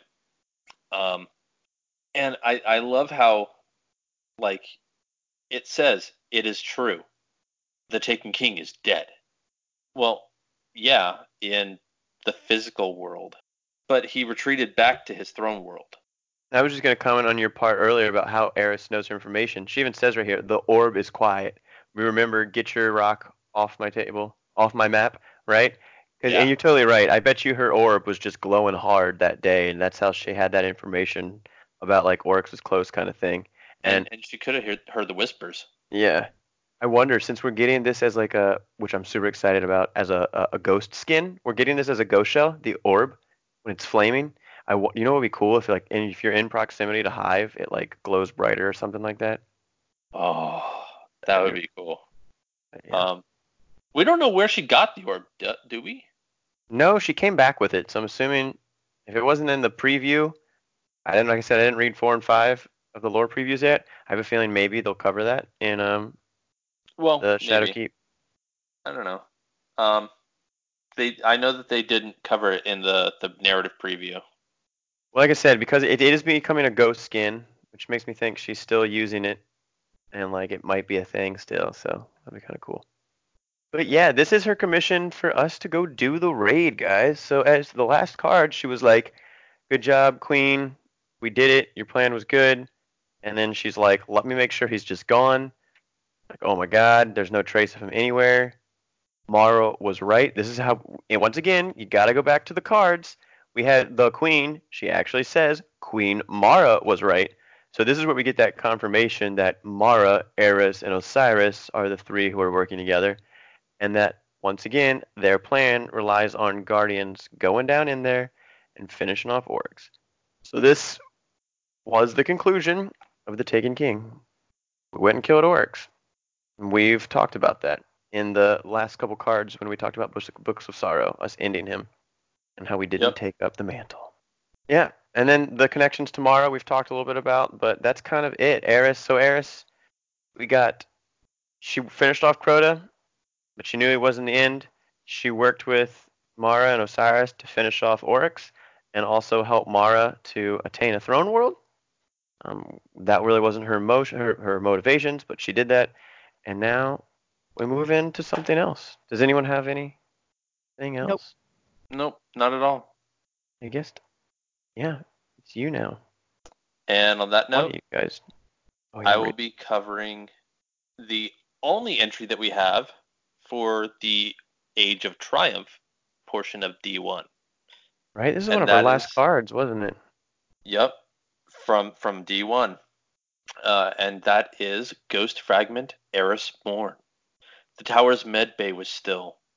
Guardians might operate across the system at all hours, but even in the heart of the last city, there is sometimes quiet. The awoken man lay upon the bed like a broken thing. Machines monitored his every twitch, every aspect of his physical status. The steady, quiet blip of his heartbeat was the dominant sound in the room. A small transplex window sat in one wall of the room. Hovering there, eerily still, was a ghost. Its single eye reflected against the inside of the window, a steady red glow. In the corner of the room sat a chair, cheap, vinyl covered. This chair could have been a relic from the Golden Age itself. And suddenly, it creaked, because in the stillness, there was another measured source of breathing in the room. Eris Morn settled back into the chair, allowing the dark wisps of power she'd summoned to effortlessly flow from her back into the night. The green emanations from her shroud were stark against the dimness. Almost as an afterthought, the ghost turned from regarding the window. For a moment, three eyes stared at one, before it turned back to its watch. Her face, implacable. Eris regarded the awoken in the bed. His name was Asher Mur. Irascible, annoying, cantankerous. She'd even seen Ikora Rey become exasperated in his presence. Her lips quirked, very slightly, upwards. A kindred spirit, if she'd ever had one. Her smile died as her gaze slid to his side. His warlock garb had been stripped from his body, and she could see his pale blue chest as it rose and fell in the bed. His arm was gone. In its place was a thing. The point where mechanicals knit with flesh was ghastly to behold, but the design was unmistakable to any guardian who'd been in the field. Asher Mur's arm was that of a Vex construct. Her eyes flicked to the ghost at the window. It, too, was transformed. The unmistakable outline of Vex technology encrusting and penetrating the small warden's shell. That red, staring eye. She stood and stepped to the side of the bed. Her voice was gentle, quiet, but its timbre filled the still air of the room. I am leaving, my old friend. The man in the bed did not stir. Soon I will take my leave of this. She put her hands up to take in the medbay, the city, the tower, earth, lie. She placed a gloved hand on the back of his blue, flesh and bone hand. I wish we could have spoken, you and I, one last time. But my story here is done. I have avenged. Can redo that. I have avenged those I lost. I must find. She stopped, and beneath the gauze on her face, all three eyes closed. For a moment, she allowed herself to feel the dark tears that flowed, unending, down her face. The eyes reopened, and her strength blazed in the darkness. I must find a new path through the night. The Hive are vast and ancient, a power from far beyond our realm. If we are ever truly to face them, ever truly to put an end to their hate, I must step beyond the safety of the city. She lifted her head and looked beyond the window to the horizon, to the grand sweep of the walls, the edge of humanity's reach. Be safe, Jensam Scribe. A storm is coming, and I will not be at your side when it finds its way to our shores. With those words, and a gathered locus of power, she was gone. The room returned to stillness. The blip of the awoken man's heart echoed from the machines, and the ghost stared into the night, its red eye never blinking. Very nice. So, this was the last time we ever had reference to Eris until Shadowkeep. No. So, yeah, this is it. Chronologically, what else do we have? Oh, well, there's yeah. 2 other cards in here, so I'm assuming something. She left this day, and we have not seen her come back. Yeah, we've had like dawning stuff and letters between her and Asher and stuff like that. But as far as chronologically, she left. We have not seen her until Shadowkeep. Right, because like honestly, this right here is where the narrative preview picks up. Mm-hmm. Wait, what narrative preview? The one. Number 1. Oh, I don't think that. I thought the narrative preview took place during when she was originally trying to get out of there, because it talked about how she wishes, and she ends up running into Tolan, and she sees Omar and stuff. I'll have to finish reading. No, and I assumed. And see, I took it as the narrative preview happens right after this. Like she's going to say goodbye to Asher. Is there something in 4 and 5 that states that? Because I thought it was kind of clear that this was like when she was stuck down. I thought the narrative preview was her being stuck in the like Hellmouth for those years and not being able to get out. And that was when Tolan first appeared. No. That's what I got from the first 3. Yeah, first 3. Well, no, like the narrative preview, she'd already been part of the Crowfire team. Yeah, everyone had just died is kind of what I got out of it. We're going to have to talk about that later because Either way, that one's irrelevant for now. That's kind of all what we're preparing for. But this was the last time obviously we weren't there to see her. This is the last time Eris was ever seen in the tower. Nobody has known where she was. Yes, the next, we do have a couple more cards. We could argue what time period it was, but the next one is just a letter. Our last card is a letter to Asher that I would assume she kind of left for him. We'll get to that. But she basically appears in his room like that, kind of says goodbye in her own way. He's not awake to hear it, and vanishes again. And this was the first time we got reference to Asher. This was before just as Eris's friend. We didn't, this was before D2. We didn't know he was going to be anything. We just had reference to a guardian who had been turned to part Vex along with his ghost.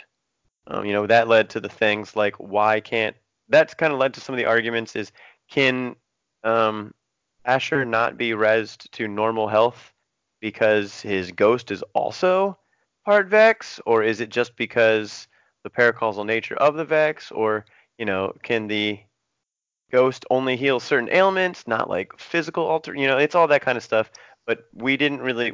This is the first time we had ever seen like Vex infesting a guardian, and we later got some information from. I guess we get it from the various strike dialogue from Asher about how this happened to him. But I don't remember if it's actually another card. We get it specifically from the Silicon Neuroma lore tab. Okay, that's what it is. Yep. So we do figure out what happened to him, and I would assume that would have probably just happened recently, when this card was happening, right? It was chronologically, so it wasn't like Asher's only been living with that for a short period of time, but basically Eris and Asher were good friends, and she kind of went to say goodbye to her friend before she vanished into who knows where. Granted, as Elemis was saying, maybe the narrative preview, and we're going to learn for sure in Shadowkeep. But she said she had avenged what she'd lost, but she was moving on to do something else. And the only thing I can think of is her only goal was to just eradicate the hive completely. Yep. We don't really know what she was doing. But yeah, now I got to read through the narrative preview so I can read it over again. See what it actually, how that ties in, man. I'm excited. We'll talk after the episode, after the recording. Ms. Hyven, you have anything on this? Yeah, no, I actually found it interesting because I did not realize that his ghost had some Vex issue as well. So that's kind of the one takeaway. I mean, long card, there's multiple takeaways, but it's hard to keep up with it all. That's the one that hit me, I think, specifically because I think you guys already touched on it. We touched on it, I think, last week or maybe 2 weeks ago, and then you also just re-mentioned it about why his ghost potentially can't fix the issue. I didn't realize that the ghost also had the issue basically, so I would argue to say that's the reason why. But they're kind of similar now. Did I miss it? Did the card specify how this happened? No, we were just discussing about how we learned that in Destiny 2, on a weapon drop, the lore from that. Gotcha. And that's another topic. Later. I kind of want to jump into Asher at some point, but that'll be a full episode on its own. Yeah, he kind of goes into the Vex talk. You can break out your Asher voice the whole episode. Absolutely. All right. Well, go ahead. I will take us into what's kind of our last-ish card. Ish. Last lore reading about current time frame, Eris. This is a D2 card we got actually in Forsaken, and it is Unfinal Shapes. Flavor text: mine is not a final shape. She showed me that. Eris Morn. Asher. I took a slough of hive chitin, and with my own hands I bent it into the shape of a starship. I think you of all people might understand why, but it's more than just a reminder of the green flames behind my brow. Asher, I saw a throne world built for the light. Built with darkness, of course, and the bitter logic of swords, but built for light. It made me wonder. This will be my last letter for a long while. The Queen needs me more than the city does, and I need her. When she looks at me, she does not see an invalid or a madwoman or a burden. She sees a hunter. She has pointed me at the true enemy, and with her help, I will see my quarry caught. Clarity in action, Eris Morn. So, I'm sorry, you guys said that we are unsure of the timeline of this card? It's just a letter to Asher. We know that she disappeared. And if she is helping the Queen, how and where? She could have left this for him when she left. The thing is, we received that last card in the end of D1. This came a year into D2 when they kind of hyped it up and got into Forsaken. Yeah. So, we know she had dealings with the Queen, and she talks about how a throne world built for light that was based off of darkness. I think that's referring to Mara's throne world that she kind of took over Oryx's. So this could be a hint of where she went next, which is why I think maybe this was she popped up into Asher's room, left him a note, and disappeared, and that was where she went first, or at least. And then somehow from Queen to now, she ended up on the moon. Yeah, who knows where she's been gone for a long time, like I was saying, So, but we know she started the Queen's, mission 3-4 years ago. Or she helped enact that plan. I was just kind of thinking she went to the Queen to finish it or start the new portion of whatever Mara's plan is, because Mara also disappeared. maybe it's not a coincidence that they're both kind of just gone. So do you think, if you had to speculate, do you think either Mara will come back or we'll get more of Mara's story with Shadowkeep with I Eris think more? there might be mild connections especially because of this card, Eris has dealings with her. But oh my goodness, the story writers have said that this story is about Eris. It's not going to be quite a continuation of Forsaken and Mara's story yet. It's going to be I think they said it's going to be like in the way Mara was more deeply like looked at in the lore. That's what this is going to be for Eris kind of thing. So maybe there'll be references. What about you, Ellis? Maybe. And see, I'd never thought of this card being a letter that she left for Asher when she visited him. Like, It was that just never occurred to me because of when this came out. yeah. I mean, that's what I said. We don't really know. For me, it was just like the way she left. I just don't see her like having a pen pal. Like, how is she getting this stuff out? Right.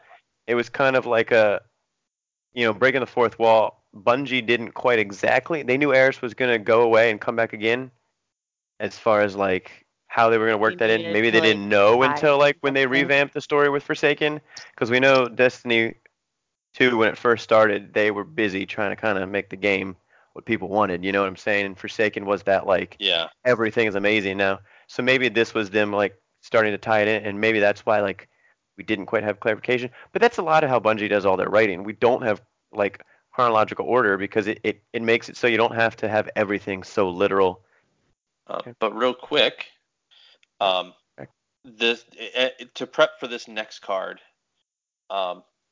there was a lore book called Truth to Power, and in that book, something posed as Eris to try and gain our trust. Okay. Yeah.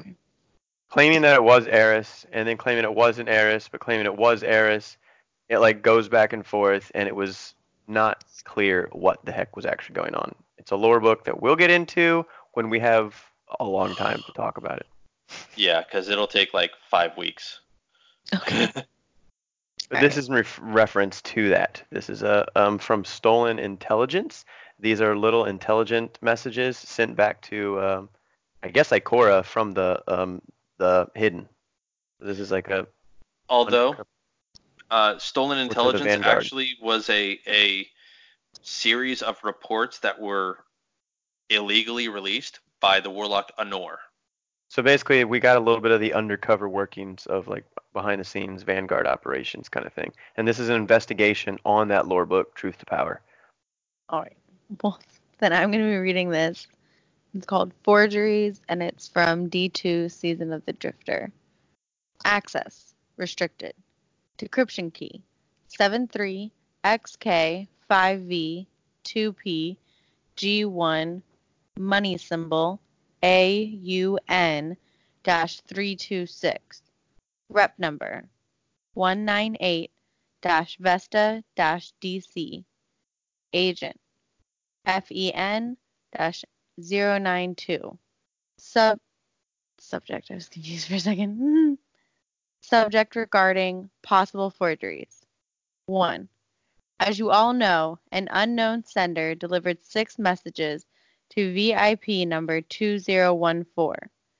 These missives were sent via Glimmer, using a simple encryption scheme that even a 5530 unit frame could have easily cracked. Number 2014's ghost took immediate notice of these messages and quietly forwarded them on to IKO-006, who then distributed them back to us. CF reports number 167-173-Vesta-DC for full transcripts. 2. In these messages, the sender briefly purports to be none other than one ERI-223, providing fanciful details regarding her origins as a human woman who grew up in an apparent settlement of old Russia known as St. Petersburg.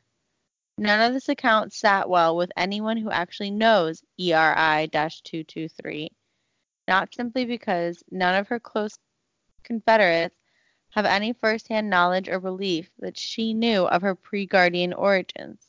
but also because she is still active in the field and has personally denied sending these messages.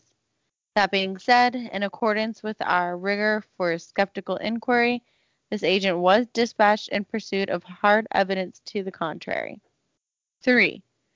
I submit to you now photographic and video evidence recovered from civilian family albums, historical archives, and extant ghost recordings originally captured in the last city. Behold, ERI-223, a child of the last city, born to civilian parents in a mortal guardian integrated neighborhood. Behold, 2 tiny VIP number 1786, though he is almost more unbelievable than ERI-223 if you look at his smile. Of the photos, original digital files are unavailable, but radiocarbon dating clearly identifies the earliest prints as more than 300 years old. This is consistent with the timestamps of footage provided by volunteer ghosts who were present during the same period. As to whether the child we believe to be ERI-223 is indeed ERI-223, please see the second compressed folder attached to this report for a full double-blind forensics. 4. In regards to the other personality presented in the 6 messages, having consulted with AI-COM-RSPN and AI-COM-XBLK, both have attested that they have no record of any so-called craft mine designated Medusa. This does not discount the possibility that such a craft mine may have existed, but in light of the fact that someone was impersonating our former colleague, it follows that someone may have credibly invented a craft mine as well. We will continue to scour our records for any evidence to the contrary. Sorry, Callie, no. Callie's trying to give me kisses. 5. Like many of those reading, this agent has a strong recommendation about the identity of the sender, but it is beyond the scope of this report. CF reports number 024-Vesta-DC, 025-Vesta-DC, 026-Vesta-DC, 086-Vesta-DC, 01-034-Hive-SAV, and 01-05-Hive-DUL. 6. The importance of number 2014's contributions to our defense efforts, as well as the recent downfall of the Awoken Prince, this agent is deeply troubled by the idea that a malicious entity might seek to sway or confuse number 2014 through the context of trusted allies. Number 2014's ghost made a brief mention of some kind of waking hallucination in one of its messages. Have we reached out to corroborate that report or provide additional counsel? Message ends. There's a lot to unpack here, and nice reading, Mrs. Ivan.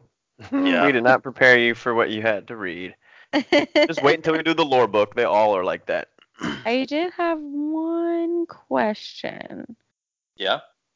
Behold 2 tiny VIP number 1786, though he is almost more unbelievable than ERI-223 if you look at his smile. Who is that?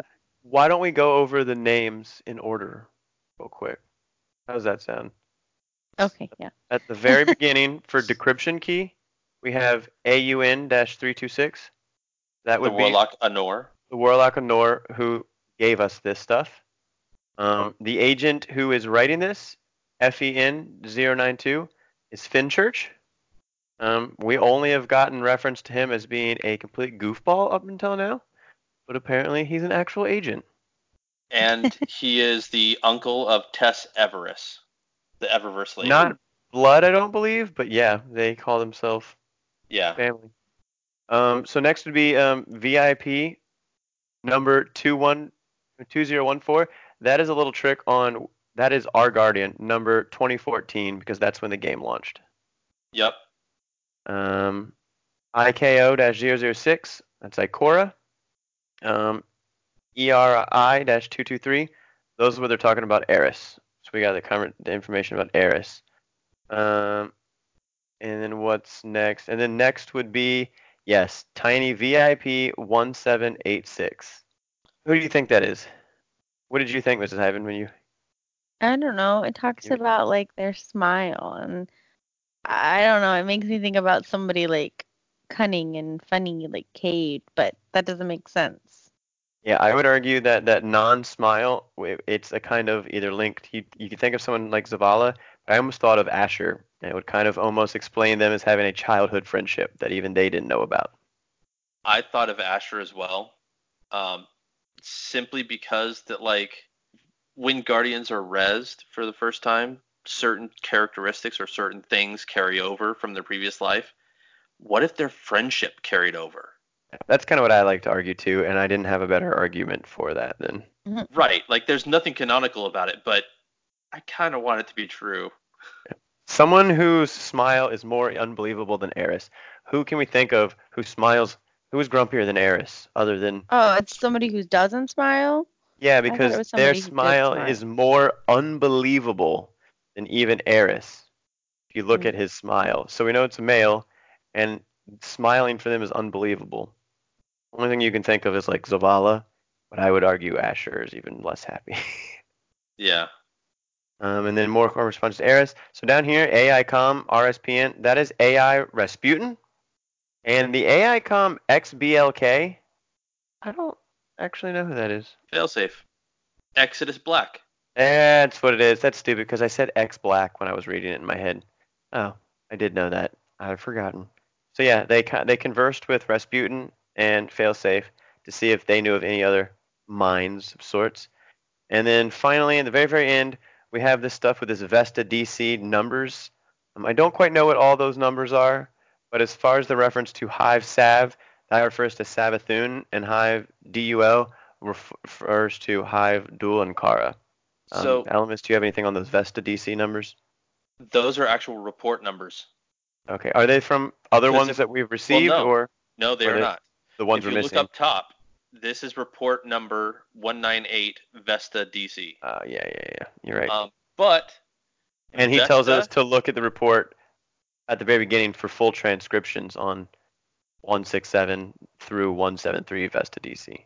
Right. But Vesta and DC, Vesta is reporting or referring to the Awoken, and DC is Dreaming City. That would make sense.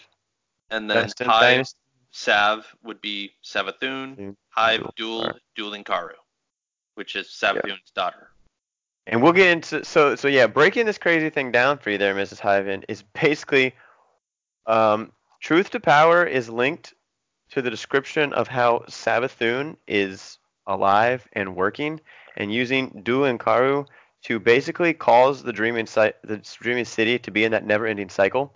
When we killed Du and Karu, it basically put Riven's last wish in. Well, actually, when we killed Riven, it put the last wish in order. And every 3 weeks, we have to go back and kill Duel, and she comes back, and basically we're stuck in a cycle. And it describes that as Savathun making a murder battery. Basically, she can continue to gain power off that killing forever, and it's based off of an Ahamkar's wish.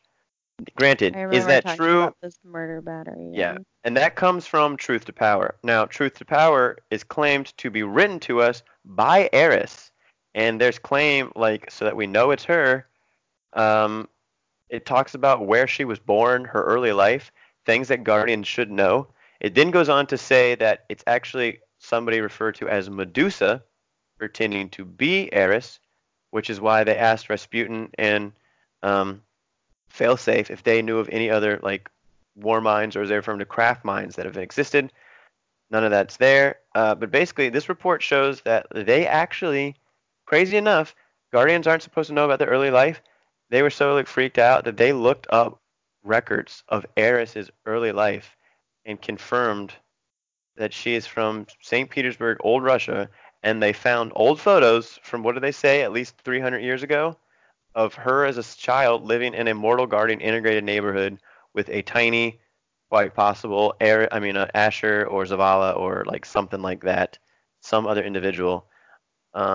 And then, yeah, it just goes on to just kind of be we don't know who the identifier of the sender is, but we got reference to Savathun and Duel and Karu.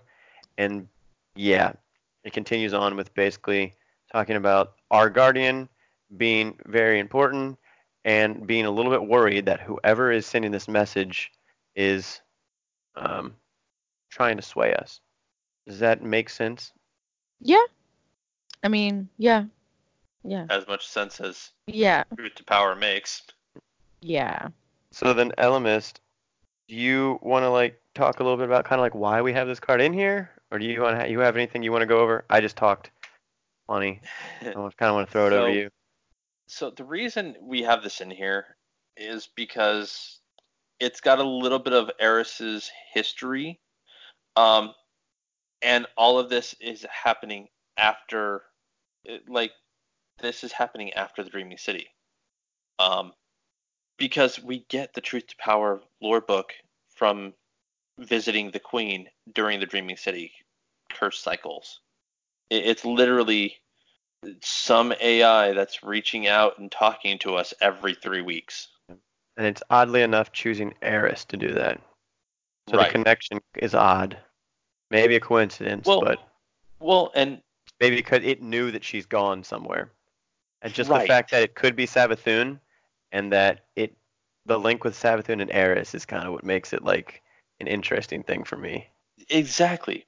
Because, like, for one thing, whoever is sending it knows that we trust Eris because we've done, you know, great things with her on our comms.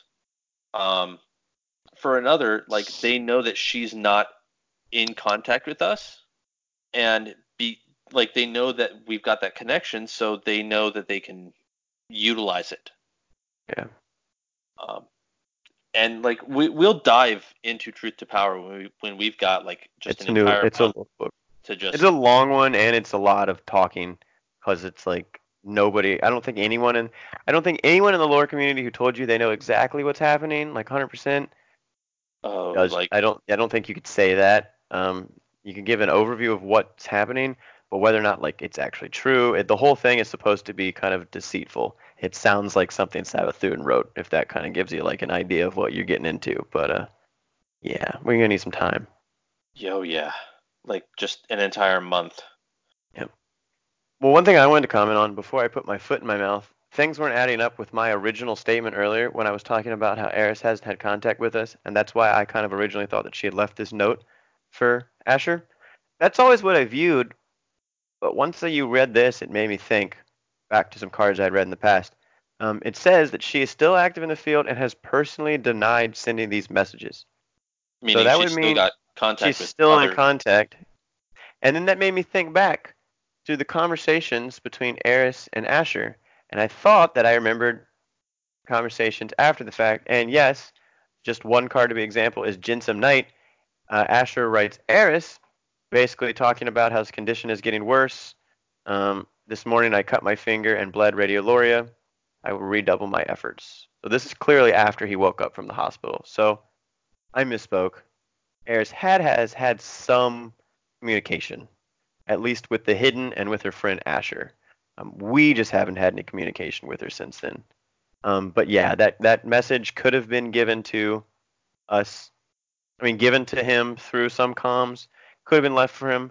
But either way, my point was just, I think that was like the first thing maybe she sent to Asher, kind of to explain where she might be going, which is why I think she maybe went to the Queen before she started all this craziness. But I just want to kind of. And I'm choosing to believe that that was actually like a note that she left as she was portaling out of his room. Yeah, that's kind of how I always viewed it, and then I viewed it as like, Asher read that and then got in contact, was like, hey, I survived. This is what's going on with my condition, and that like those two kind of still check in with each other, which is kind of cool because it like makes Eris not seem as like crazy as distant as she might be. I love the feeling that like he's part Vex, she's part Hive, and they like have a friendship about that, and quite possibly they were friends as children, like if we want to speculate. So that's a little of my personal bias, I guess, getting in there. Well, and like, but I just wanted to tell everyone that so nobody got confused. Well, and so like they in the Age of Triumph card that I read, she talks about how they're kindred spirits if she ever had one. Mm-hmm. Oh yeah, for sure. Yeah, that's what made me think. They've had conversations with him being awake with the Vex arm. So they're still in contact, but we won't have contact with her again until Shadowkeep. Until a week and a half from now. Or a week from when people are listening to this. Yeah. But I think that's also kind of cool that Truth to Power had those little references of Eris before the Shadowkeep was announced. To kind of like remind us. That was kind of cool to me too. Yeah. That was it. I just wanted to clear up that for everyone. Yeah, I'm done. And I have no further comments, Mrs. Ivan. Nope. Onward to shoutouts. You did a fine job reading that thing, man. There was a lot of numbers. Yeah, that was. And abbreviations. Especially since I think it was the first time you've ever seen this, so props. Yeah, definitely. When this book came out, like I went through all the entries. Actually, me and Elemis, I think, sat down and like talked about who everyone was referring to. We did. So we have had a little knowledge. So you did a fine job. We spent a good like 45 minutes just talking about it. Mm-hmm. Doesn't surprise me. So shoutouts, as always, is Ishtar Collective.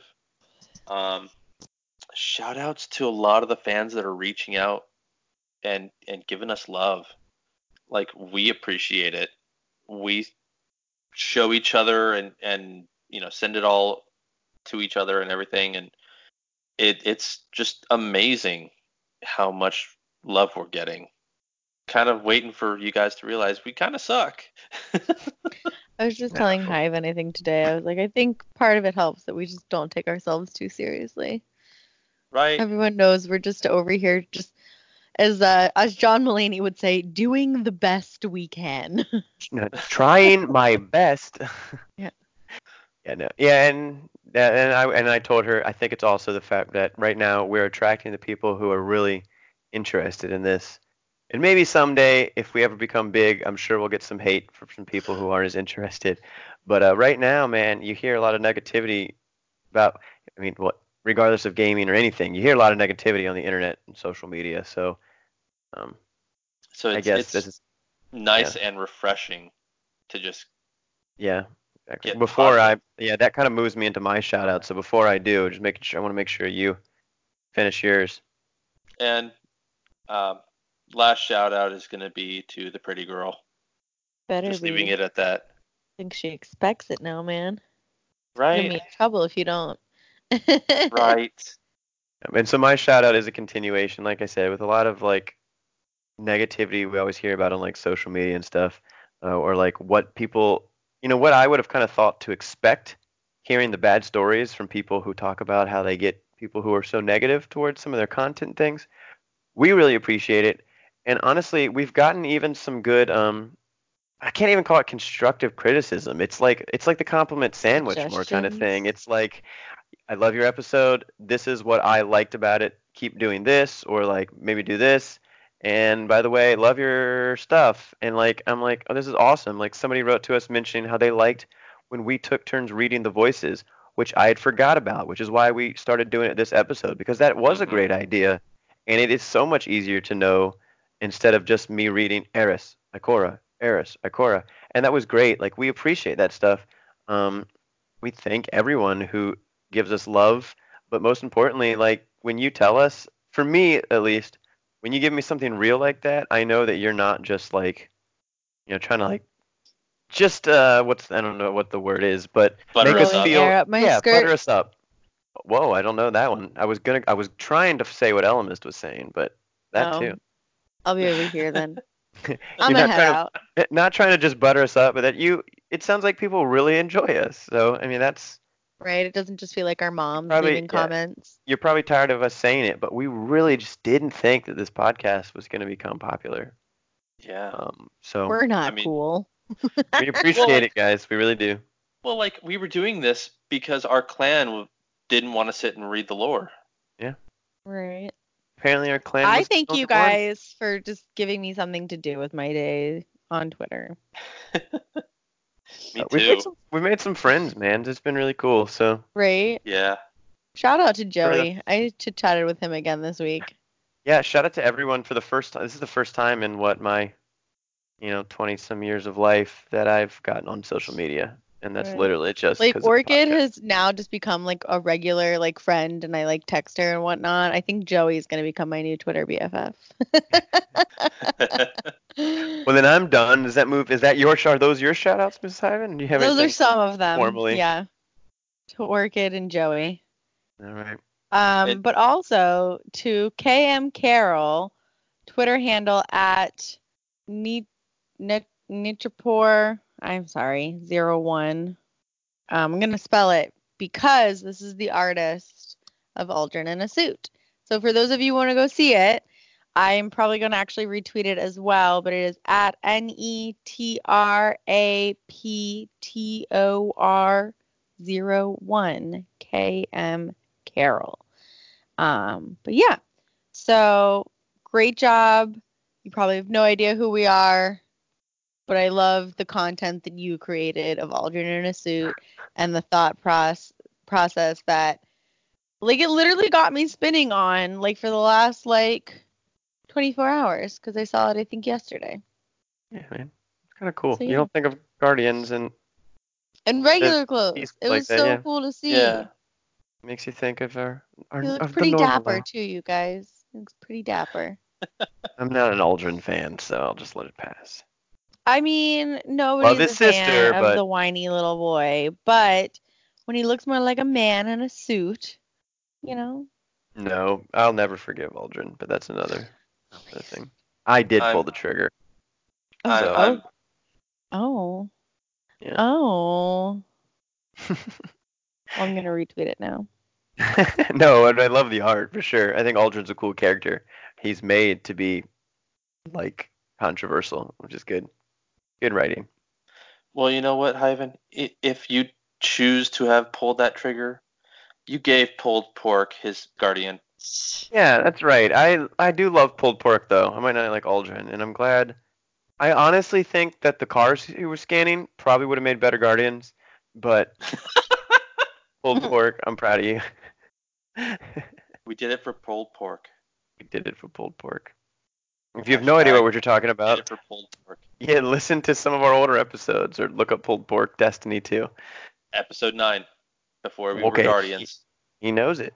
Bam. This is the because that was one of the funnest episodes. We sat here for hours, for weeks. I was thinking that too. I wasn't gonna say it. Most fun. She's getting on you because you said most funnest. Exactly, most funnest. All right, well, we are going off topic. Almost. Anyway, ready to take us home? Yeah. Take us home. I'm already home, but take us out so I can go to bed. All right, so just to remind everybody, you can find us on Twitter at Guardians_lore. You can email us at Guardians_lore@outlook.com, or leave us a review wherever you find the podcast. Yeah, and be sure to do that, you guys, because it was actually our most recent review that reminded us of reading the names the way we used to and the way we did it again tonight. So we read those. It does stuff. It does. And so next week is going to be our Season of Undying prep for the Vex. And then we have 2 weeks where we're doing the Chronicon. And 2 weeks we're going to have a guest for that. Yep. And then we're going to have 2 weeks where we do Most Loyal. And so we figured that would give us a month for everyone to get used to the new DLC and for us to maybe get a couple books out. Yep. And then I think Mrs. Hyven, I don't know, you were not there for that, but we did discuss, of course, I know we've talked about, all of us have discussed, then doing some new lore for maybe a couple weeks. But we still have not finished all of the other books even the ones we've gotten from like Forsaken and stuff.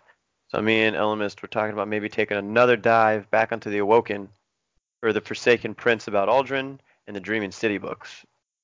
So we'll probably do some Twitter polls, or maybe we'll just kind of make an executive decision on trying to need to get some of the books done. But it all really kind of depends on what kind of lore we get for Shadowkeep. So be on the lookout for quite possibly a poll or some type of discussion of the future episodes, because we still got a back catalog, guys. Not to mention all the D1 stories we haven't done. And heck, if there's anything you guys would like to hear, let us know. Please. These freeform ones are fun, but I don't even know what I'm going to say. They're fun, but they require a little bit more work. And like, if you guys want to listen to them, like next week we're talking about the Vex. It's such a broad topic that we could spend a month on the Vex. Yeah. The Ishtar Collective is its own story by itself, so. Right. Like, next week is going to be a very generalized episode, and we're trying to keep it relevant. Yeah. Yeah, like, do you want an episode on just the Eliksni? We could talk for a whole episode about the Eliksni. Oh, yeah. Yeah. You want me to go on rants about Saint 14 for an episode? I could talk for a whole episode about Saint 14. I don't have a problem with Saint 14. He's not I love Saint 14.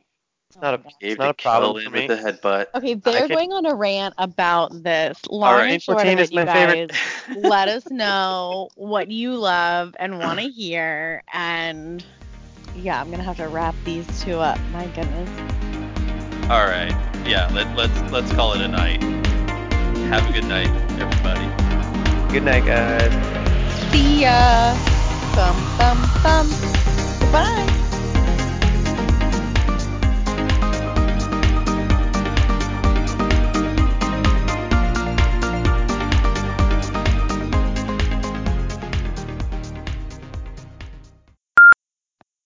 Oh my God. We're recording. Yes, avoid your legal snags. Don't forget. Eventually that's going to get old. I just have to tell you. Eventually? I didn't read the whole thing. I just told you real quick, just to remind you. I mean, eventually was a long while ago, but... Just letting you know. Oh, right. I'm hosting tonight. Yeah. Whenever you're ready, bro. You got this. Pause for editing. Or don't. It's really up to you. Is that the editor's discretion? Boop, gonna find it just you wait. Gotta get through all those Mara and Jack sexual tweets. Those are fun. Yeah. In D1, she was introduced in the first DLC, The Dark Below, as a vendor. Raise my hand, but you can't see me. Okay, yes. I found it. Okay, cool. Hold on to it. Okay. Sorry, one second. I look at me. Okay. She's just like weirdly licking the couch and like the couch cushions, and it's not normal for her. It's all that butt sweat. What? Hers or ours? Yes. Oh my God. Some of your butt sweat's on this couch too, mister. Okay. He's left on this couch. It's definitely here. Okay. Moving on. So I will warn the sorry. That just came out really British. I noticed that throughout the entire paragraph. It's because you're like it's because you're reading Queen and it's like you're talking to nobility, so you got that regal, and you've been watching too much Downton Abbey, so. That too. Yeah. Well, she said, no. I'm so freaking dyslexic tonight. Oh my God. And also, small smile. Try saying that a couple times fast. It's hard. Small smile, small smile. Yeah. I even just tried it. A power from far. Curse of the almost last reader. It's a long one. You're almost there. She has pointed me at the true enemy, and I will help her. I will see my quarry caught. Clarity in action, Eris Morn. Hey, you said that last sentence. Yeah.